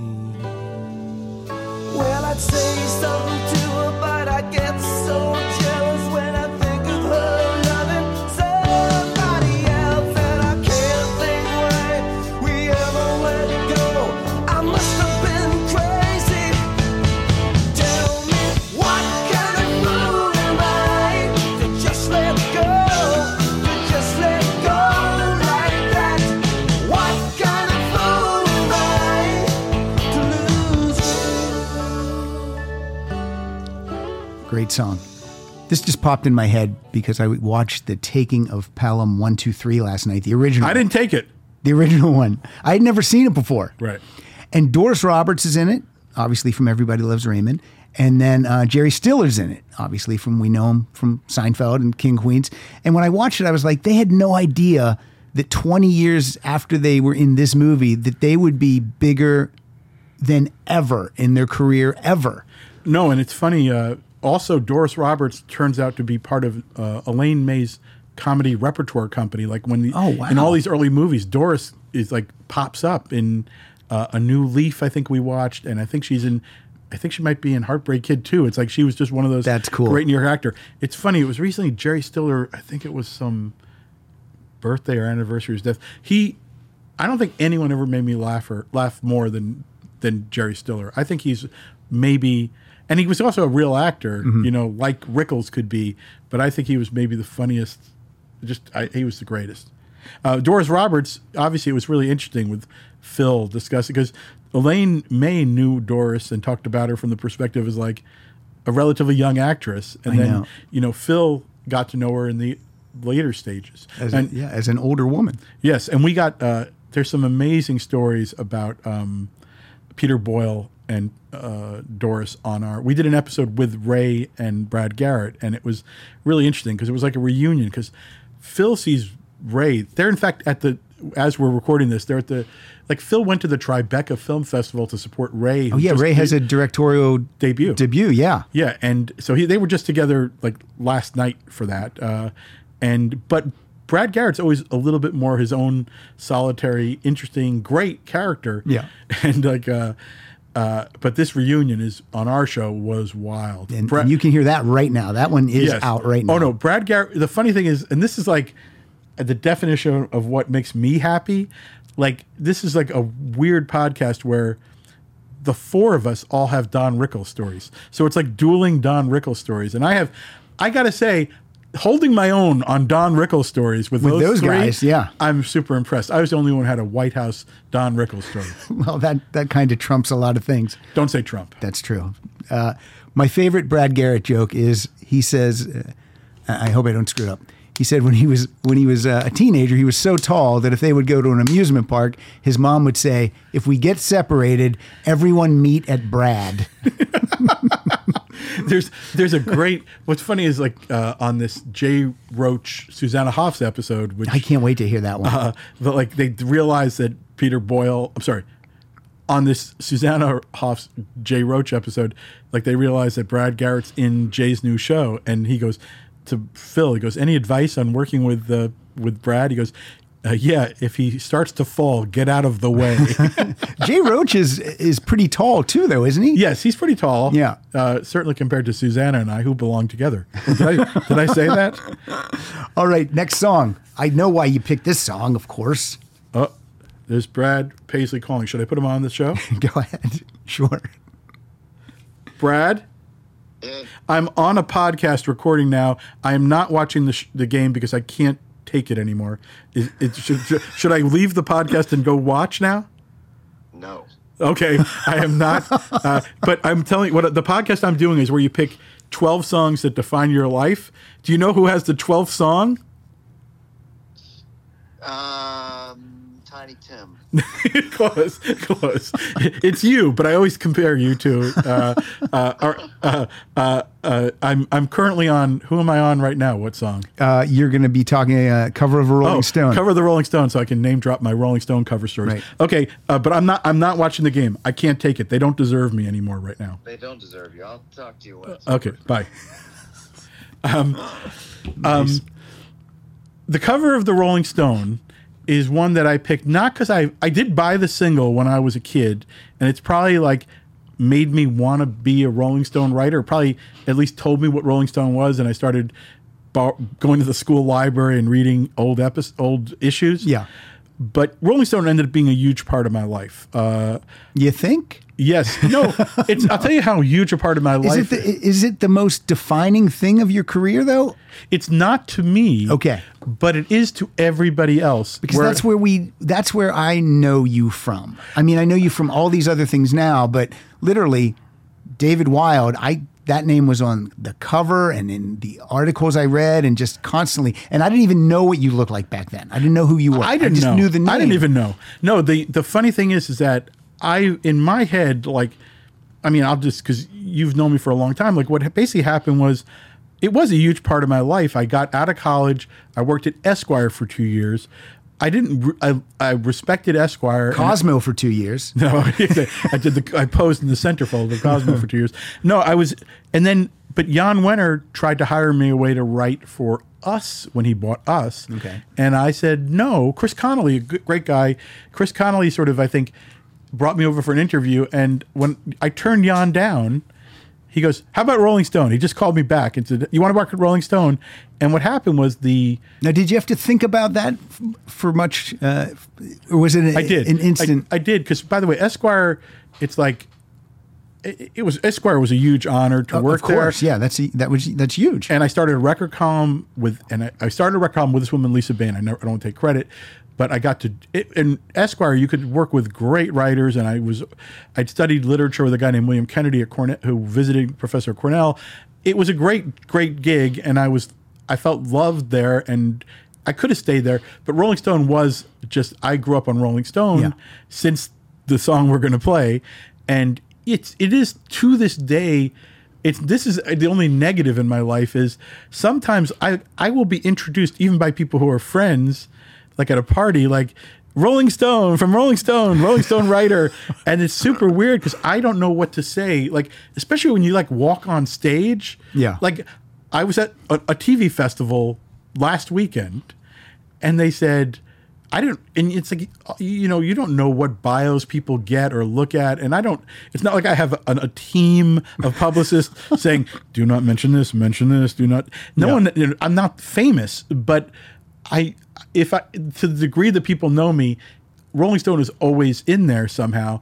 And sometimes I don't know how I can't correct it. And the truth is I was still associated with Rolling Stone until 4 or 5 years ago. I still, listen, our last song today was debuted in Rolling Stone because I still called them and say, okay, I'm doing this podcast. I have a theme song. You want to put it out there in the news story? And they were great to do it. I appreciate it very much. But I haven't really been, I've been a TV writer, producer who does some journalism and some other stuff, film stuff, whatever, for 20 years. I still was on the masthead and still occasionally wrote some articles until 5 years ago or something, 6, 7 years ago, whatever. But I've really been, I've been doing the Grammys for 21 years. Yeah, and the that's CMAs for 20 years. No. And by the way, there's a lot of people who associate me with Grammys and stuff like that. But because it's music and there's a lot of music in my life, the Rolling Stone stuff never goes away. And I don't necessarily want it to go away. I just want to always be sure, guys, I'm not... That they know the other stuff too. Well, not only that, also, I don't want to get pissed off Rolling Stone. Like, it comes off sometimes, where was it? Yeah, it's just a weird deal. I mean, and that's why I like to... Yeah, they gave me a lifetime of name drops, you know, Right. and half the people I know. The real truth is that It's kind of like Martha Quinn. You're never going to say her name without saying MTV. exactly, and she hasn't been at MTV, Right. and For 20, 30 years. she still looks exactly like Yes, she did. exactly. but no, so it's just a funny thing like that. And the thing is, like Jan. By the way, I'd love to have Jan on the podcast. That would be amazing because there are some stories that we could tell on each other that would be amazing. Well, look, hopefully you're going to have 600 more episodes, so you'll have these people on. That would be good. All right, so Dr. Hook, the cover of the Rolling Stone. Here we go. Don't touch me. Hey, Ray. Hey, Sugar. Tell them who we are. Well, we're big rock singers. We got golden fingers, and we're loved everywhere we go. That sounds like us. We sing about beauty, and we sing about truth at $10,000 a show. Right. We take all kind of pills to give us all kind of thrills, but the thrill we've never known is the thrill that'll get you when you get your picture on the cover of the Rolling Stone. Rolling Stone. Wanna see my picture on the cover? Stone. Wanna buy 5 copies for my mother? Yeah. Wanna see my smiling face on the cover of the Rolling Stone? Now, did this song, in fact, get them on the cover of the Rolling Stone? It got there's before my time, but there was they were like a cartoon figure. It wasn't like a photo of them all together. I think it was like kind of a cartoon image, but Okay. they did get them on the cover of the Rolling Stone. The funny thing is, it's like I actually don't like that particular song that much. It's a novelty song. It's a novelty record that I bought. Yeah. I do love. There's like sharing the night together. So good. When you're in love with a beautiful woman. Yep. The guy Dennis, the other singer who's not like Dr. Hook, I love his voice. So I do love me some Dr. Hook. And it's kind of like a cross, what do I want to say? Cross promotion thing. Like they have a song about Rolling Stone, and then Rolling Stone would put them on the cover in a cartoon. I mean, you know, everybody wins in that case. Yeah, I'll go back and check, but I believe it was not a big hit cover. But Probably not. But it was a big hit. But it song. worked. It worked for them. Yes. Now, the next song obviously relates to Mom. Mom and me, like weirdly, my mom loved this guy. Yes, and I guess what I'm more and more impressed with. The first time you were on the show, we did Neil Diamond episode. Yeah, Diamonds. I'd written a book Yep. about my love of Neil Diamond, and what's weird is that like this podcast is reminding me of like the length of my relationships with it. So it's like it's not like just meeting people, but like when you realize, oh yeah, I've known Neil Diamond for 35, 40, whatever it is. It's insane. Like the first time I met him, this is the truth. Jan Wenner walked around the office of Rolling Stone. This is my first few weeks there. And he goes, anybody like Neil Diamond? And I went, Because Neil Diamond's never been like hip and well, cool. the funny thing is, I actually believe he got hip and cool, and he gives me a little credit for helping him, which is All right, crazy. good.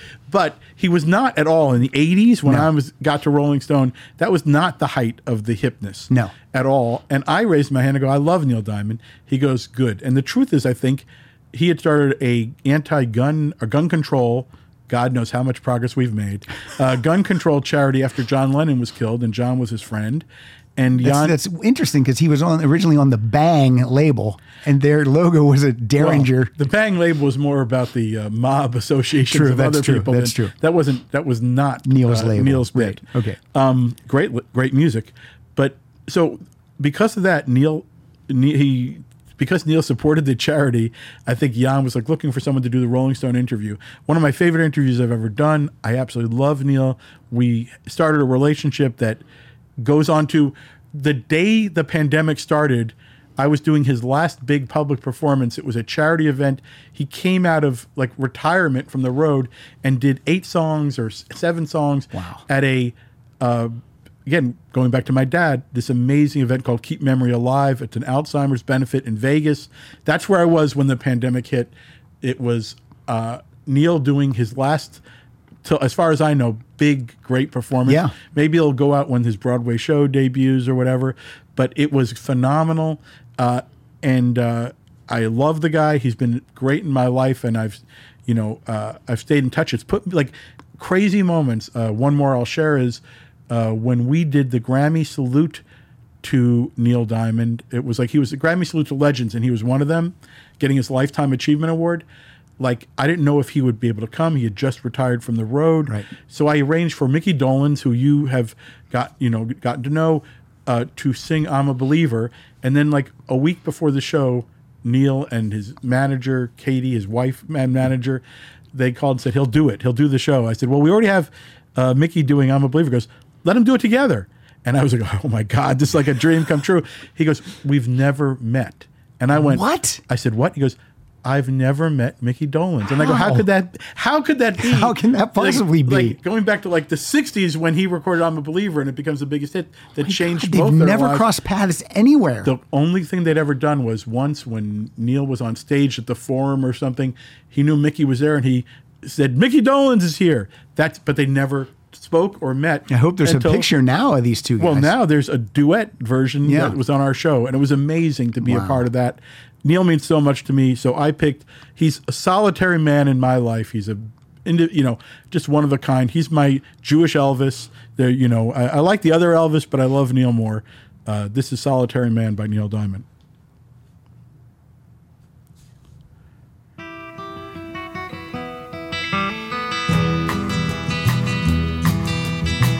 Belinda was mine till the time that I found her holding Jim, loving him. Then Sue came along, loved me strong, that's what I thought. Me and Sue, but I do. Don't know that I will, but until I can find me a girl that'll stay and won't play games behind me, and I'll be what I am, a solitary man. I always forget about the horns in this song. This is so cool. It's such a great track. Chris Isaac did it for me at the book party I had at the Book Soup on Sunset when I did my book about Neil.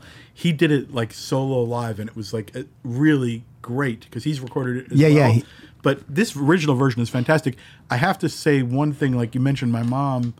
I was saying, picking it more for me, but he did the nicest thing it ever did for me. It's like, again, the Sinatra thing with my dad, and then when I wrote about him, I think I mentioned how I was raised on him, right? And when the article came out, because it treated him with the respect he deserved, in my opinion, it was a real in-depth sort of article.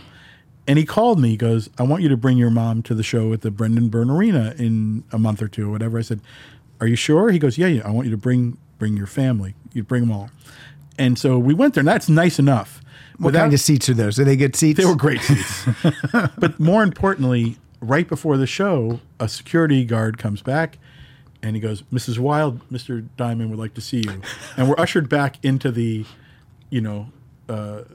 his dressing room, where he has laid out like every bit of his merchandise signed to her. Oh my God. And he says, Mrs. Wilde, Carol, I just want you to know you raised a mensch, which is Hebrew for, I don't know. I tear up now thinking because my mom is gone, but she was so happy. And he goes, I would be honored. This is like the class act. I would be honored if you would take a picture with me. And so he took a picture with her, and then his photographer sends it to her. And it was on her bedside table till the day she died. Of course. Why would it not be? Right. When we went back after she died and they're packing up, that was still there. And so is that in your home now? It's in my brother's home. All right. Because he was a better son. You didn't get her that picture. Yeah, exactly. All right. Well, we'll let him have it. Yes. Oh, Jeff's better. He's better. The comfort of your favorite seat is now your comfy car selling command center, thanks to Carvana. It doesn't get any better than this. Your favorite seat's the best spot in the house. Make it even better by entering your license plate or VIN and getting a real offer in minutes. There really is no place like home. And speaking of home, Carvana will pick up your car from yours after you finalize your offer. Visit Carvana.com or download the app and sell your car from your comfy place. All right. Next song number 9. Next song is just for the stage of my life I've been at for a while, which is a lot of I got to meet so many of my heroes that a lot of times it's like, okay, who haven't I met? Like who's left, who's still around? And one of my last heroes who I got to know in the craziest way was Bill Withers. Again, just because I'm a 70s kid, it was that moment where Stevie Wonder, Bill Withers, Joni Mitchell, Wing, Paul McCartney, that's the stuff, Ringo stuff, that was the stuff I was raised on. And I loved Bill Withers, and he basically retired from music by the time, he sort of dropped out of it by the time I got out here. But every year at the Grammys, I go up to Ken Ehrlich, who you know Ken, when Ken was producing the Grammys for so many years, and I would always go, Ken, can we get Bill Withers? Can we get The Weeknd to sing, Lean on Me with him or whatever? And Ken would humor me, and he loved Bill Withers too, and would write letters, and he would always say, no one wants to see this old bag of bones or whatever. And then one day, this is not that many years ago, but the Eagles were playing the Forum. Phil, I'm so on the podcast, so promoting the podcast. Ken invited me to go. I said, come with me to the Eagle show, because we're supposed to go to the Forum Club and then maybe talk to the Eagles about something for some award show. And we walking in, and I go, Ken, is that Bill Withers? That's Bill Withers, because he's been out of the scene for a while. He goes, yeah, that's Bill Withers. I go, you got to introduce me to Bill Withers. I have to meet Bill Withers, because I just love Bill Withers. I can't imagine this David Wild, because I'm always with you. When I'm with you, I'm you in this situation that you're talking about. I'm the one that's like, can we say hello to Chasm Sultan? But this is absolutely a guy I loved, and never thought this would be my last chance. So the greatest thing happened that night. He introduces me, talk to him for a few minutes. He can tell I really know his music, because I really know his music. Yeah, and that impresses them when you do that. People like that. Yeah. If you're a deep fan.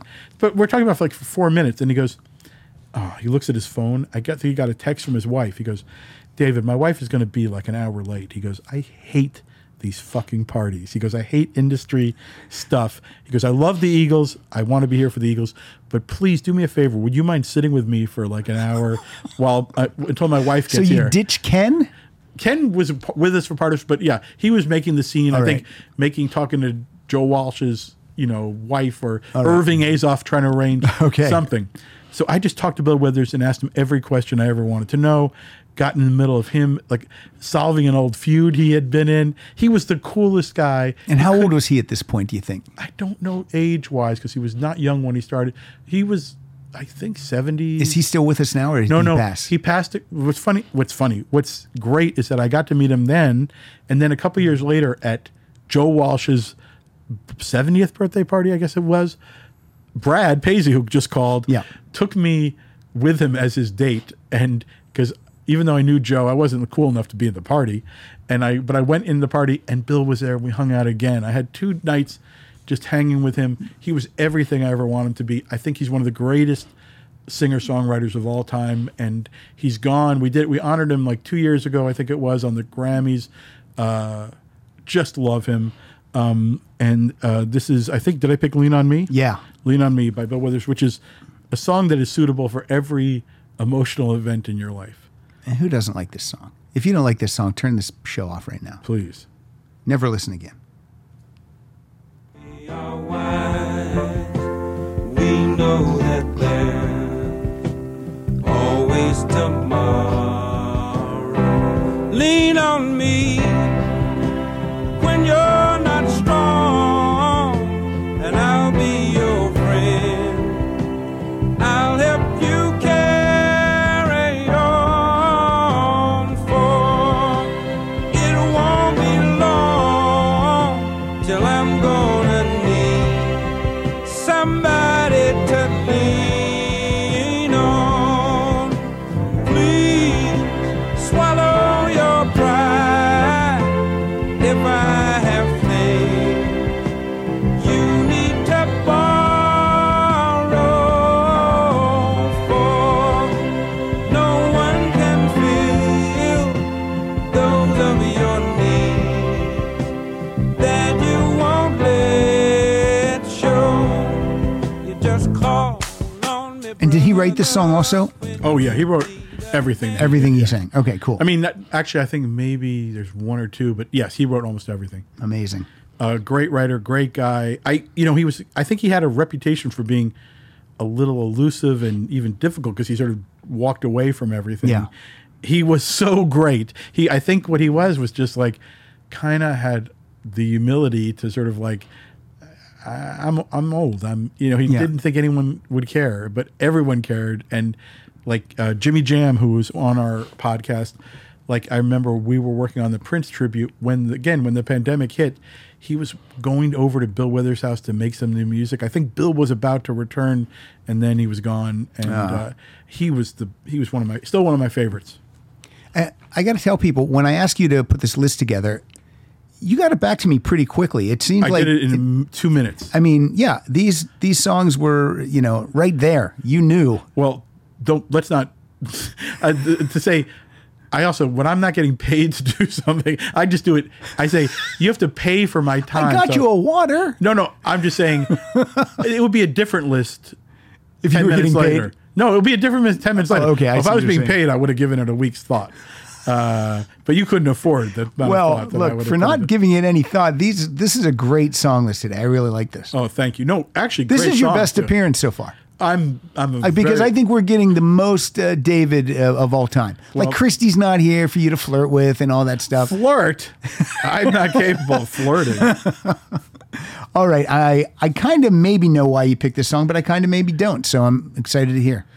My next one is "Mama Said Knock You Out" by LL Cool J, who was a big factor in my life because I did the Grammys. I think the first year I came in with Jon Stewart. And by the way, I came in 4 days before the Grammys, last minute. I think Whoopi Goldberg had dropped out. John came in at the last minute. The writing came in at the last minute. It was also Jimmy Kimmel, who was not that famous, and Adam Carolla from The Man Show. I think maybe they had just started The Man Show, and that's how I met them. But the first... that was the Jon Stewart years. Then there was a Queen Latifah year, love her. Then there was a no-host few years. But then there was a run of shows with LL Cool J, and that was just a dream come true. But it began with a very traumatic moment where I wrote an open for him for his first Grammys. It involved him doing the song "Mama Said Knock You Out," and then because that was like his first Grammy appearance, and it referenced that. It's one of my favorite rap tracks of all time. He is one of my favorite people I've ever worked with. But what happened was that open, he came and rehearsed it. He was doing his CBS drama. He was a little sick that week. He did his rehearsal, was great. He went home and he called me and said, "David, I'm going to go to sleep early. Tell me we're locked and loaded for tomorrow." I said, "We're locked and loaded." About 10 minutes after that, we got the word that Whitney Houston died. And I called him back. I said, "Ella, we are unlocked and we are unloaded." Because when something that big happens, you've got to reference it, and you've got to reference it in a big way. And if you don't, this is what I've learned about TV, and I'm not saying I'm that good at anything, but I think I've learned how do you respond to a moment. And I had to do that again we had to do that again at the Grammys in a big way when you're working in the Forum, and I'm sorry.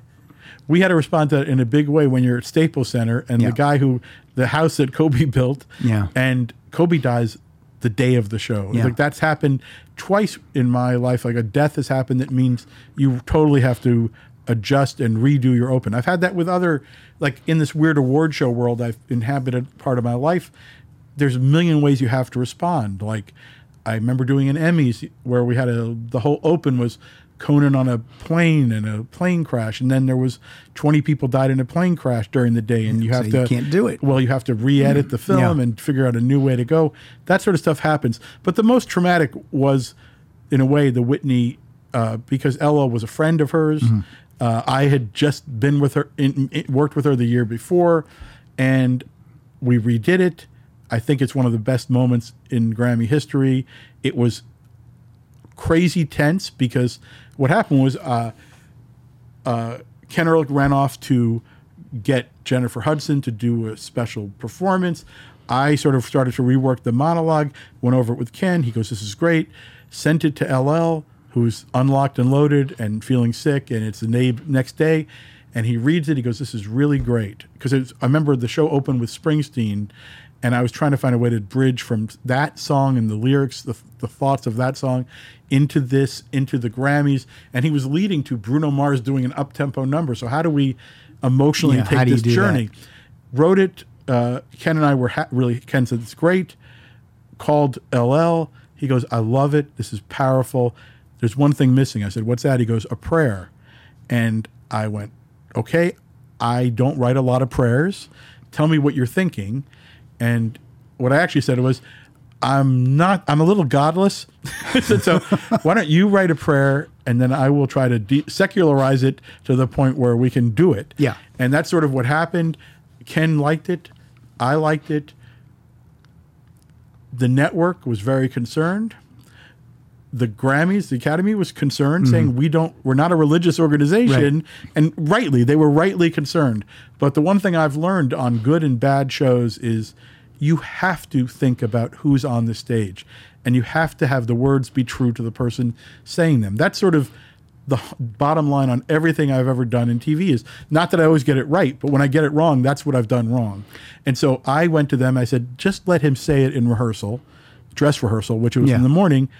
And the minute he said it in dress rehearsal, every single person said, "That's powerful." Yeah. And if you watch that Grammys, I still get chills, because it's like they cut to people who are now gone. You know, some people, you see the people in the front row and the reaction. It's really powerful. It really, and to me, it's like I tried to make it, and this is in general with the Grammys, it's like, it's not religious. It's the church of music. It's the music community as a family. And so that's why I always think of LL. And even recently, like there was some show LL was hosting at Christmas this past year, and I wasn't working on it. And in the middle, I get a call like, "David, will you just rewrite this thing?" And I was like, "Okay." And like he would do anything for me, and I would do anything for him. And that's good. Yes. Now, good thing about this story is LL Cool J, he ran it by you.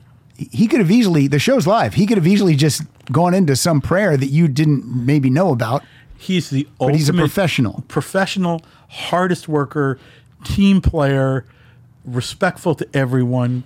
I never saw him be rude to anyone except, not rude, but one time his manager, Claudine, and I were at rehearsal, and a security guy, occasionally security guys at venues or other people's security guys can become really rude. And this guy started yelling at his manager, Claudine, who I love, just like I love LL. And I sort of stood up, I went, "Please do not talk to her like that. This is LL Cool J's manager, and she will be treated with respect. And you, who the hell are you?"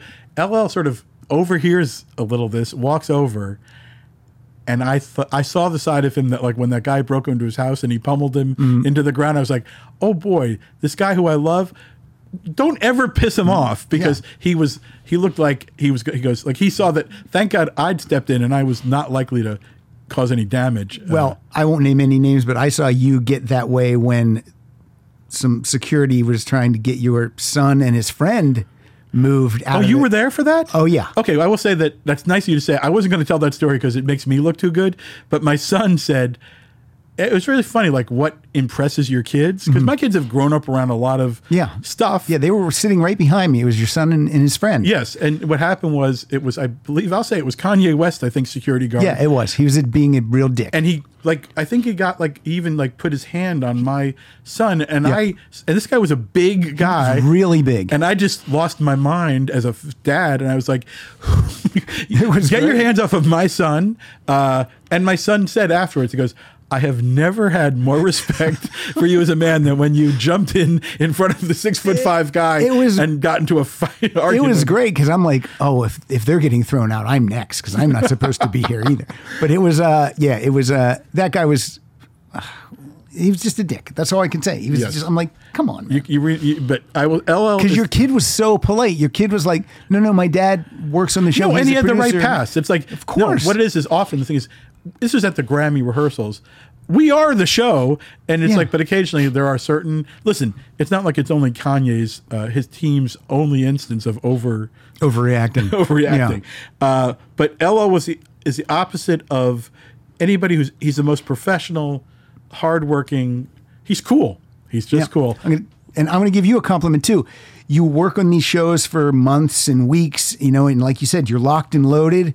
And then when something like Whitney Houston passing and you guys have to jump into action, that's really where you're really earning your money, because that's where all your expertise and what I want to say, all your background in doing this, that really comes into play when you have to jump into action and fix the show. Well, thank you. And I've had, I've had a few instances. There was one I'm very proud of. I want to blow my horn any more than I have. All right. But there's a few instances, but it's partly because I have also done the opposite of the shows where I have not stood up for what I think is right have ended up being some of the worst things in history. Yeah. There was like an Emmys and an Oscar, Oscars where, the Franco, Anne Hathaway Oscars where there's stuff I feel like I should have not let James Franco on the stage. I didn't realize that was your fault. It wasn't my fault entirely. I think James Franco deserves lion's share of the blame. But there was that, and there was an Emmys. So I've learned if you have a strong feeling, you better say it. And there was one instance, I'll just share it. We're running out. My wife is going to be mad that I'm talking too much. But there was one with Alicia Keys, who was also a great host. Mm-hmm. But there was one when Kobe died, and that was really, there was no time. That was the day of, no time to adjust, and a major series of adjustments. But there was a thing where in her dressing room with the most powerful people in the show, and I'm not the highest person in this pecking order. I'm not at all.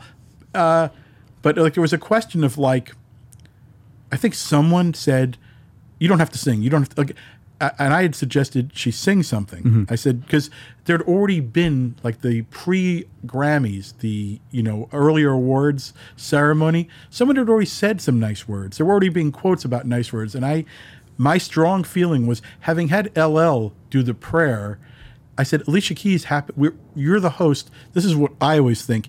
She's one of the greatest singers on earth. She's a very warm and empathetic person. She should sing anything she wants. So it's sort of and someone had said, you don't need to sing, because there was no time to figure it out. Yeah. And I said, you have to sing. And I was and she kind of just wrote a song, kind of. No. What happened was, I said, I don't care if it's Amazing Grace. I don't. It's in your heart. Yeah. And it was these things where I was being looked at by the people who were above me. Why are you going so strong at this? And she was like, okay. And the thing is, she has her own very strong opinions. She's a brilliant woman. But she sort of that moment said, because there was no time to think about it. Yeah. She went, okay. And then she thought, Boyz II Men are here, because they were in some other number. And she had the idea of It's So Hard to Say Goodbye, mm-hmm. with Boyz II Men sort of walking out behind her. And it was powerful. It was great. And it was, I said, because if you sing, we cut to the Jersey up in the rafters we're in Staples. Yeah. And ended up being really powerful. And it's not like I could sing it. It's not like I even picked the song, but it's just moments when you go, no, you have one of the best voices on earth. Use it, please, now. And again, when you're on the East Coast, you watch it at 8:00, but we're watching it at 5:00. So it's even less time than you think you even have to get I think the rumors were coming around during dress rehearsal. Mm-hmm. So there was no time. There was a half an hour in her dressing room, 15 minutes where we talked, and then all the changes that we made, I remember it was like broadcast news, that scene. Me and the script person are running to the prompter, trying to get the changes in the prompter. We got the changes for what we were doing in 4 different segments because of Kobe or whatever in 10 seconds before the airtime. There was no room for error. Because what happens, you guys run the whole show as a test. What do you call it? We dress rehearsal. Dress rehearsal. You run and then right when you're done, it's meal break. Yeah, and then you do the show. Right, and we didn't have a meal break. We just ran around like crazy, and we cut because there was a lot of jokes and material, comedic bits that suddenly didn't feel right. No, and so all those adjustments had to be made and communicated to the 250 people working on the show. Yep. It was That was nuts. And I can't even think what the prompter person has to go through to change all the stuff. What they have to go through is me yelling, like, change it, is it ready, is it ready, is it ready? By the way, in the pandemic era, when I've done shows and like you have to be in a mask, it's really hard to yell at prompter. Oh, I know. I can barely order at Coffee Bean with my mask on. No, it's rough. Like, change it now. All right, Mama Said Knock You Out. Here we go. But tonight, don't call it a comeback. I've been here for years. I'm rocking my pants, putting suckers in fear, making the tears rain down like a monsoon. Listen to the bass go boom, explosion, overpowering over the competition. I'm towering, wrecking shop. When I drop these lyrics that'll make you call the cops. Don't you dare stare. You better move. Don't ever compare me to the rest that are all get sliced and diced. Competition's paying the price. I'm gonna knock you out. Mama said knock you out. I'm gonna knock you out. Mama said knock you out. I'm gonna knock you out. Yeah, what's funny is my weird relationship with hip hop is that I was in college right when the earliest hip hop was hitting, and I wrote like a paper on the poetry of hip hop, like in my last weeks at Cornell or something. And then, but my favorite, the first like rap superstar solo was LL. Yes. He was my favorite. And so years later to have him be a friend is just crazy to me. Let me ask you this. Are the Grammys coming back to LA again? Do you know? I believe, I believe so, but I shouldn't be the one to say. All right. I mean, eventually. We didn't know we were going to Vegas No. until, and just to be honest, like there was no place open to us in LA for the, it's like and because of the pandemic, everything was being pushed back to spring. And so there were no venues. We never heard of a venue that we could go into because you need a certain size venue for the production. And there's not many of those stages in the world. That's why the MGM Grand, where we did it in certain way, was like great because it literally just had the right dimensions and the space backstage. And you lucked out that it was open. Yes. Amazing. All right. Last song, and then we have a play out song. But this is the last one in David's list. The story of David in song. We can skip this one unless we can do. Okay, we'll do this one. Why would we skip it? Unless you don't have a good story. No. for it. Well, the story is this is like. Is this going to ruin the show if we hear the story and play the song? No. It's actually maybe one of my favorite. It's the most rockin' tune on the list. I did grow up on the new wave and sort of punk era. That sort of, that's my high school years. Elvis, Costello, huge to me. The Clash, huge to me. Also where I got my politics. Like I know nothing about politics that didn't come through Bob Dylan or The Clash or Elvis. Like I read lyrics. I didn't read newspapers as much. So I always thought London Calling was their best album. London Calling, the title track, is my favorite song.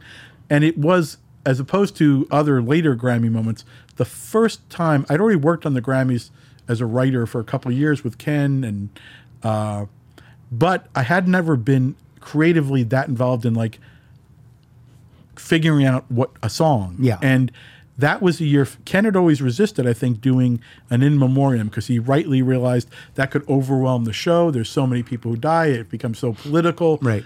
But for some reason that year there was a movement. We have to honor put an in memoriam package. And so Ken agreed and had the idea of, okay, let's do a musical number. And then you run the images of the other people. Joe Strummer died right around that time. Walter Miller was directing then. He was like 70, whatever. Ken was executive producer. I was the kid. I am no longer the kid by a long fucking shot, but I was the kid, and I was like, I love the Clash. And he goes, well, Ken, it's the first time he asked me, what would you do? And so it's like, I think that's like the moment, not in title until years later, but I sort of began to be a co-producer, helping in that. And the first suggestion I ever had was for London Calling, and he goes, who should do it? And I said, well, the cool thing is Bruce Springsteen, I'm from Jersey, loving all this stuff. Bruce was signed to the same label as The Clash and loved them. I knew that. So I said, I would get Elvis Costello. This is like this is where Ken was basically saying, okay, what is your high school wet dream? Would you like to see if we can make it come true? I was just thinking that. It was 100% that. And I said, Elvis Costello, Bruce Springsteen. And then he fleshed out, I think, okay, well, we can get Dave Grohl to be on it. And I said, we get Little Steven then with Bruce, and who's kind of the punky spirit of that band. And then I do remember, I think we asked Elvis who could drum, and Elvis said 100%, that it should be Pete, his drummer, Pete Thomas. Yeah. Because he goes, he totally can do that type of drumming. And then we needed a bass player. And I do remember I was just sort of like, okay, maybe we should get someone like Grohl, who's from the new generation at that point. And so I picked the guy from No Doubt, who I will say afterwards gave me the biggest hug I've ever gotten. He was so happy. You put him in with all these luminaries. Yes. So that was the rehearsal. It's one of the most interesting rehearsals I've ever watched because I'm watching in the form of Bruce and Elvis, my high school titans, dream team together doing this song I love. And I will say it also, what I learned is what makes someone the boss. What makes you the all-time champ in terms of enduring. Because what happened was Bruce was already on the show. Elvis was not. Bruce was doing The Rising, I think it was, or whatever else he was doing that year. And I watched a rehearsal in which Elvis totally stole the number. Like Bruce sat back and he let Elvis. He let him have his moment in rehearsal. Okay, and I thought, okay, that means look how generous Bruce is just going to let Elvis have the bigger moment. But I forgot. Oh no, that's not what a champion does. What a champion does is they wait for the show and they vroom. They hit the home run. Right. And the thing is, no, they both owned it. Okay. But Bruce did not. But he didn't lay back. Oh, he didn't lay back. He was great. and that's what I learned. That's why he's Bruce Springsteen, because he's not. No, he's always going to go for it and do the best he can, and that's why he's still the greatest. And Elvis, who I know better than I know Bruce. It was a great moment. It's my favorite. It's easily always in my top 2 or 3, and maybe emotionally my favorite Grammy performance ever. All right, and here's London Calling, the original version.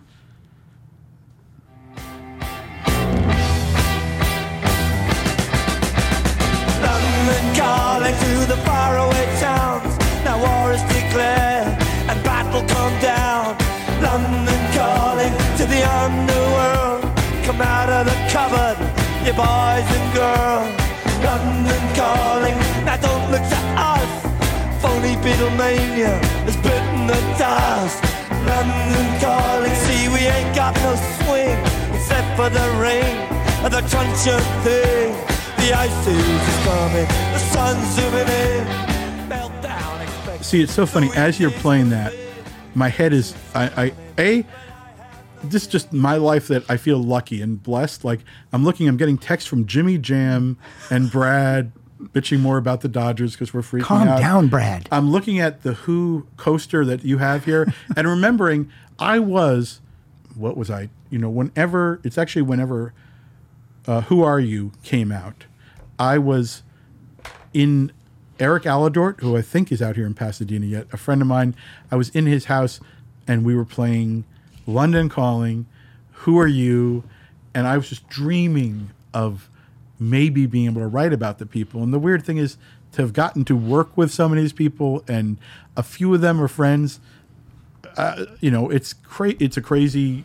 I'm crazy lucky in that way. And still working with these people and still meeting new people. That's what Sheryl Crow in the interview, which please follow and listen to that episode. But I was so happy. She said she goes, yeah, we fought in the same trenches together. And the amazing thing is, I'm not just happy that we're like old war buddies, because I'm happy we're still in the trenches. We're still fighting this. Like we're so lucky because God knows a lot of people are gone. And I think the next couple of years are going to be brutal that way. It's going to be rough. It's going to be rough. I look at the autographs I have on the wall and I'm just like, oh, this Meatloaf and Eddie Money and Rick Ocasek. It's just like, oh boy. Oh no, it's doing the in memoriams the last couple of years. Yeah. I'm involved in that, and it's rough because John Prine was like, there was the Grammys 2020, yes, the early 2020, And I was hanging out with him at Ken's party afterwards, talking about we were going to honor him at a Grammy salute. We were so excited. There's this picture we have of, it's me, him, I'm trying to remember who this lineup is. It's Bonnie Raitt and it's Cyndi Lauper. I'm so happy because I love all of them. I love Bonnie Raitt. I think I've seen that picture. Yeah, You've I've tweeted that. Yeah. And that's like, and then that's when the pandemic hit. And even not people who are young, like Adam Schlesinger, who I don't know if you're a Fountains of Wayne fan. I worked with him. Tinted Windows I love Tinted Windows. I'm a huge fan of his. We were friendly. We're not like I'm saying we weren't friends. He knew. I think I freaked him out by being such a fan. Yeah. I love Fountains of That Wayne. one was a real shock because of so young. Well, tell you the thing like I think about with him that's always crazy is that Valentine's Day. That's right before the pandemic. I guess, the pandemic was probably already happening. So the question is, I don't know, maybe he got it that day. We were in a crowded club for Valentine's Day. I was there because it was free. So I was, I'm a cheap Valentine's Day for Fran. But I remember like Fran wanted to leave at a certain point, walking out right past Adam Schlesinger and like waving. Yeah. And then not knowing that like, that he'd be gone and John Prine. So yes, I'm hyper aware of that. And so, yeah, I can't believe I'm still there to help honor the people who I love. And also, that's like when I tweet constantly about birthdays of old rock stars, it's because I want in my little way, I want to make sure everybody I love knows how much I appreciate them. Like, that's partly what I was saying about my mom and all. It's like, as a fan, not just family. I think that's a really important thing to do because, like, we had this episode, the episode with Brad Paisley on Naked Lunch. He's like, he got to know George Jones and Buck Owens. All his heroes. Oh, Andy Griffith, this amazing story about Andy Griffith on that episode. And they're amazing because a lot of your old heroes are really, he goes, at a certain point in their lives, they have more time. And if you can let them know how important they are, that's the exact time in their lives when they're beginning to feel maybe not as relevant. And like I am well aware of that. The podcast started, Phil and I had 30 lunches with Carl Reiner towards the end of his life. And like we had the best time. He was the greatest guy ever. But it was like we were doing it for ourselves to hear the stories. But like in a weird way, it's so great that he definitely knew how loved he was. I mean, it sounds odd, but those lunches he probably valued those as much as you did. He looked forward to that. For Phil more than me, I think, but there were certain moments where I meant that Carl valued them. No, I mean, I think he valued. He valued sitting with Phil. I think I was Phil's friend who was brought along, but not completely, because there were moments where, like, I remember, like, he showed me. I was giving him a book. I think I gave him Trevor Noah's book before Trevor was a Grammy host, because I love Trevor Noah's book. And he gave me a book, and I went to his shelves, and a couple of my books were on his shelves, and I was like, what? Like, that's crazy to me. That is crazy. It's super crazy. All right, so let's promote. You got this thing called Naked Lunch. I don't want to talk about it. Phil Rosenthal with David Wild. Phil's name's at the top, and then at the bottom of the logo with David Wild. Well, that's your opinion. And these drop once a week. What's your day that they drop? Is it Wednesday? It's Wednesday night at midnight, so it's Thursday, I think. But so you wake up Thursday, there it is. Yes, but they're out there. I usually am looking Wednesday night before I go to bed and listening, to make sure it's there. Listening obsessively, yes. So go listen to Naked Lunch through Stitcher or wherever you get your podcasts. Everywhere. And David, you're at Wild About Music on Twitter, and you'll be promoting this thing, I think, your Naked Lunch. Oh, yes, shamelessly.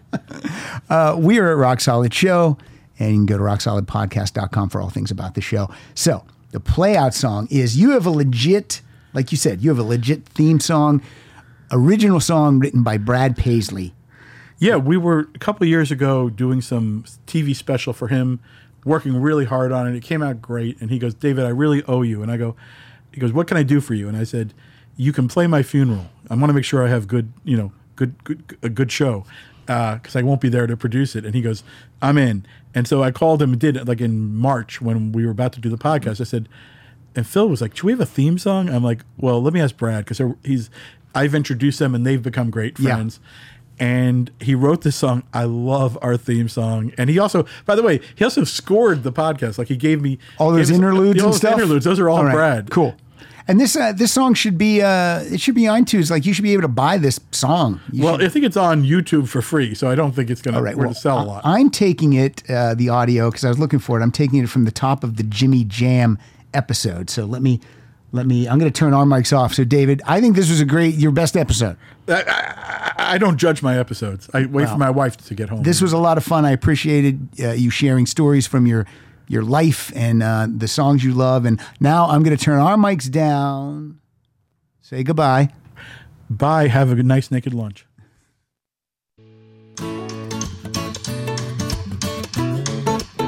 Let's spill the beans, chew the fat, food for thought and jokes on tap. Talking with our mouths full, having fun. A piece of cake and humble pie, serving up a slice of life. Leave the dressing on the side, it's naked lunch. Clothing optional. How powerful is Cox Internet? Powerful enough to let your band members in Vegas, Phoenix, and Rhode Island jam like you're all in the same garage.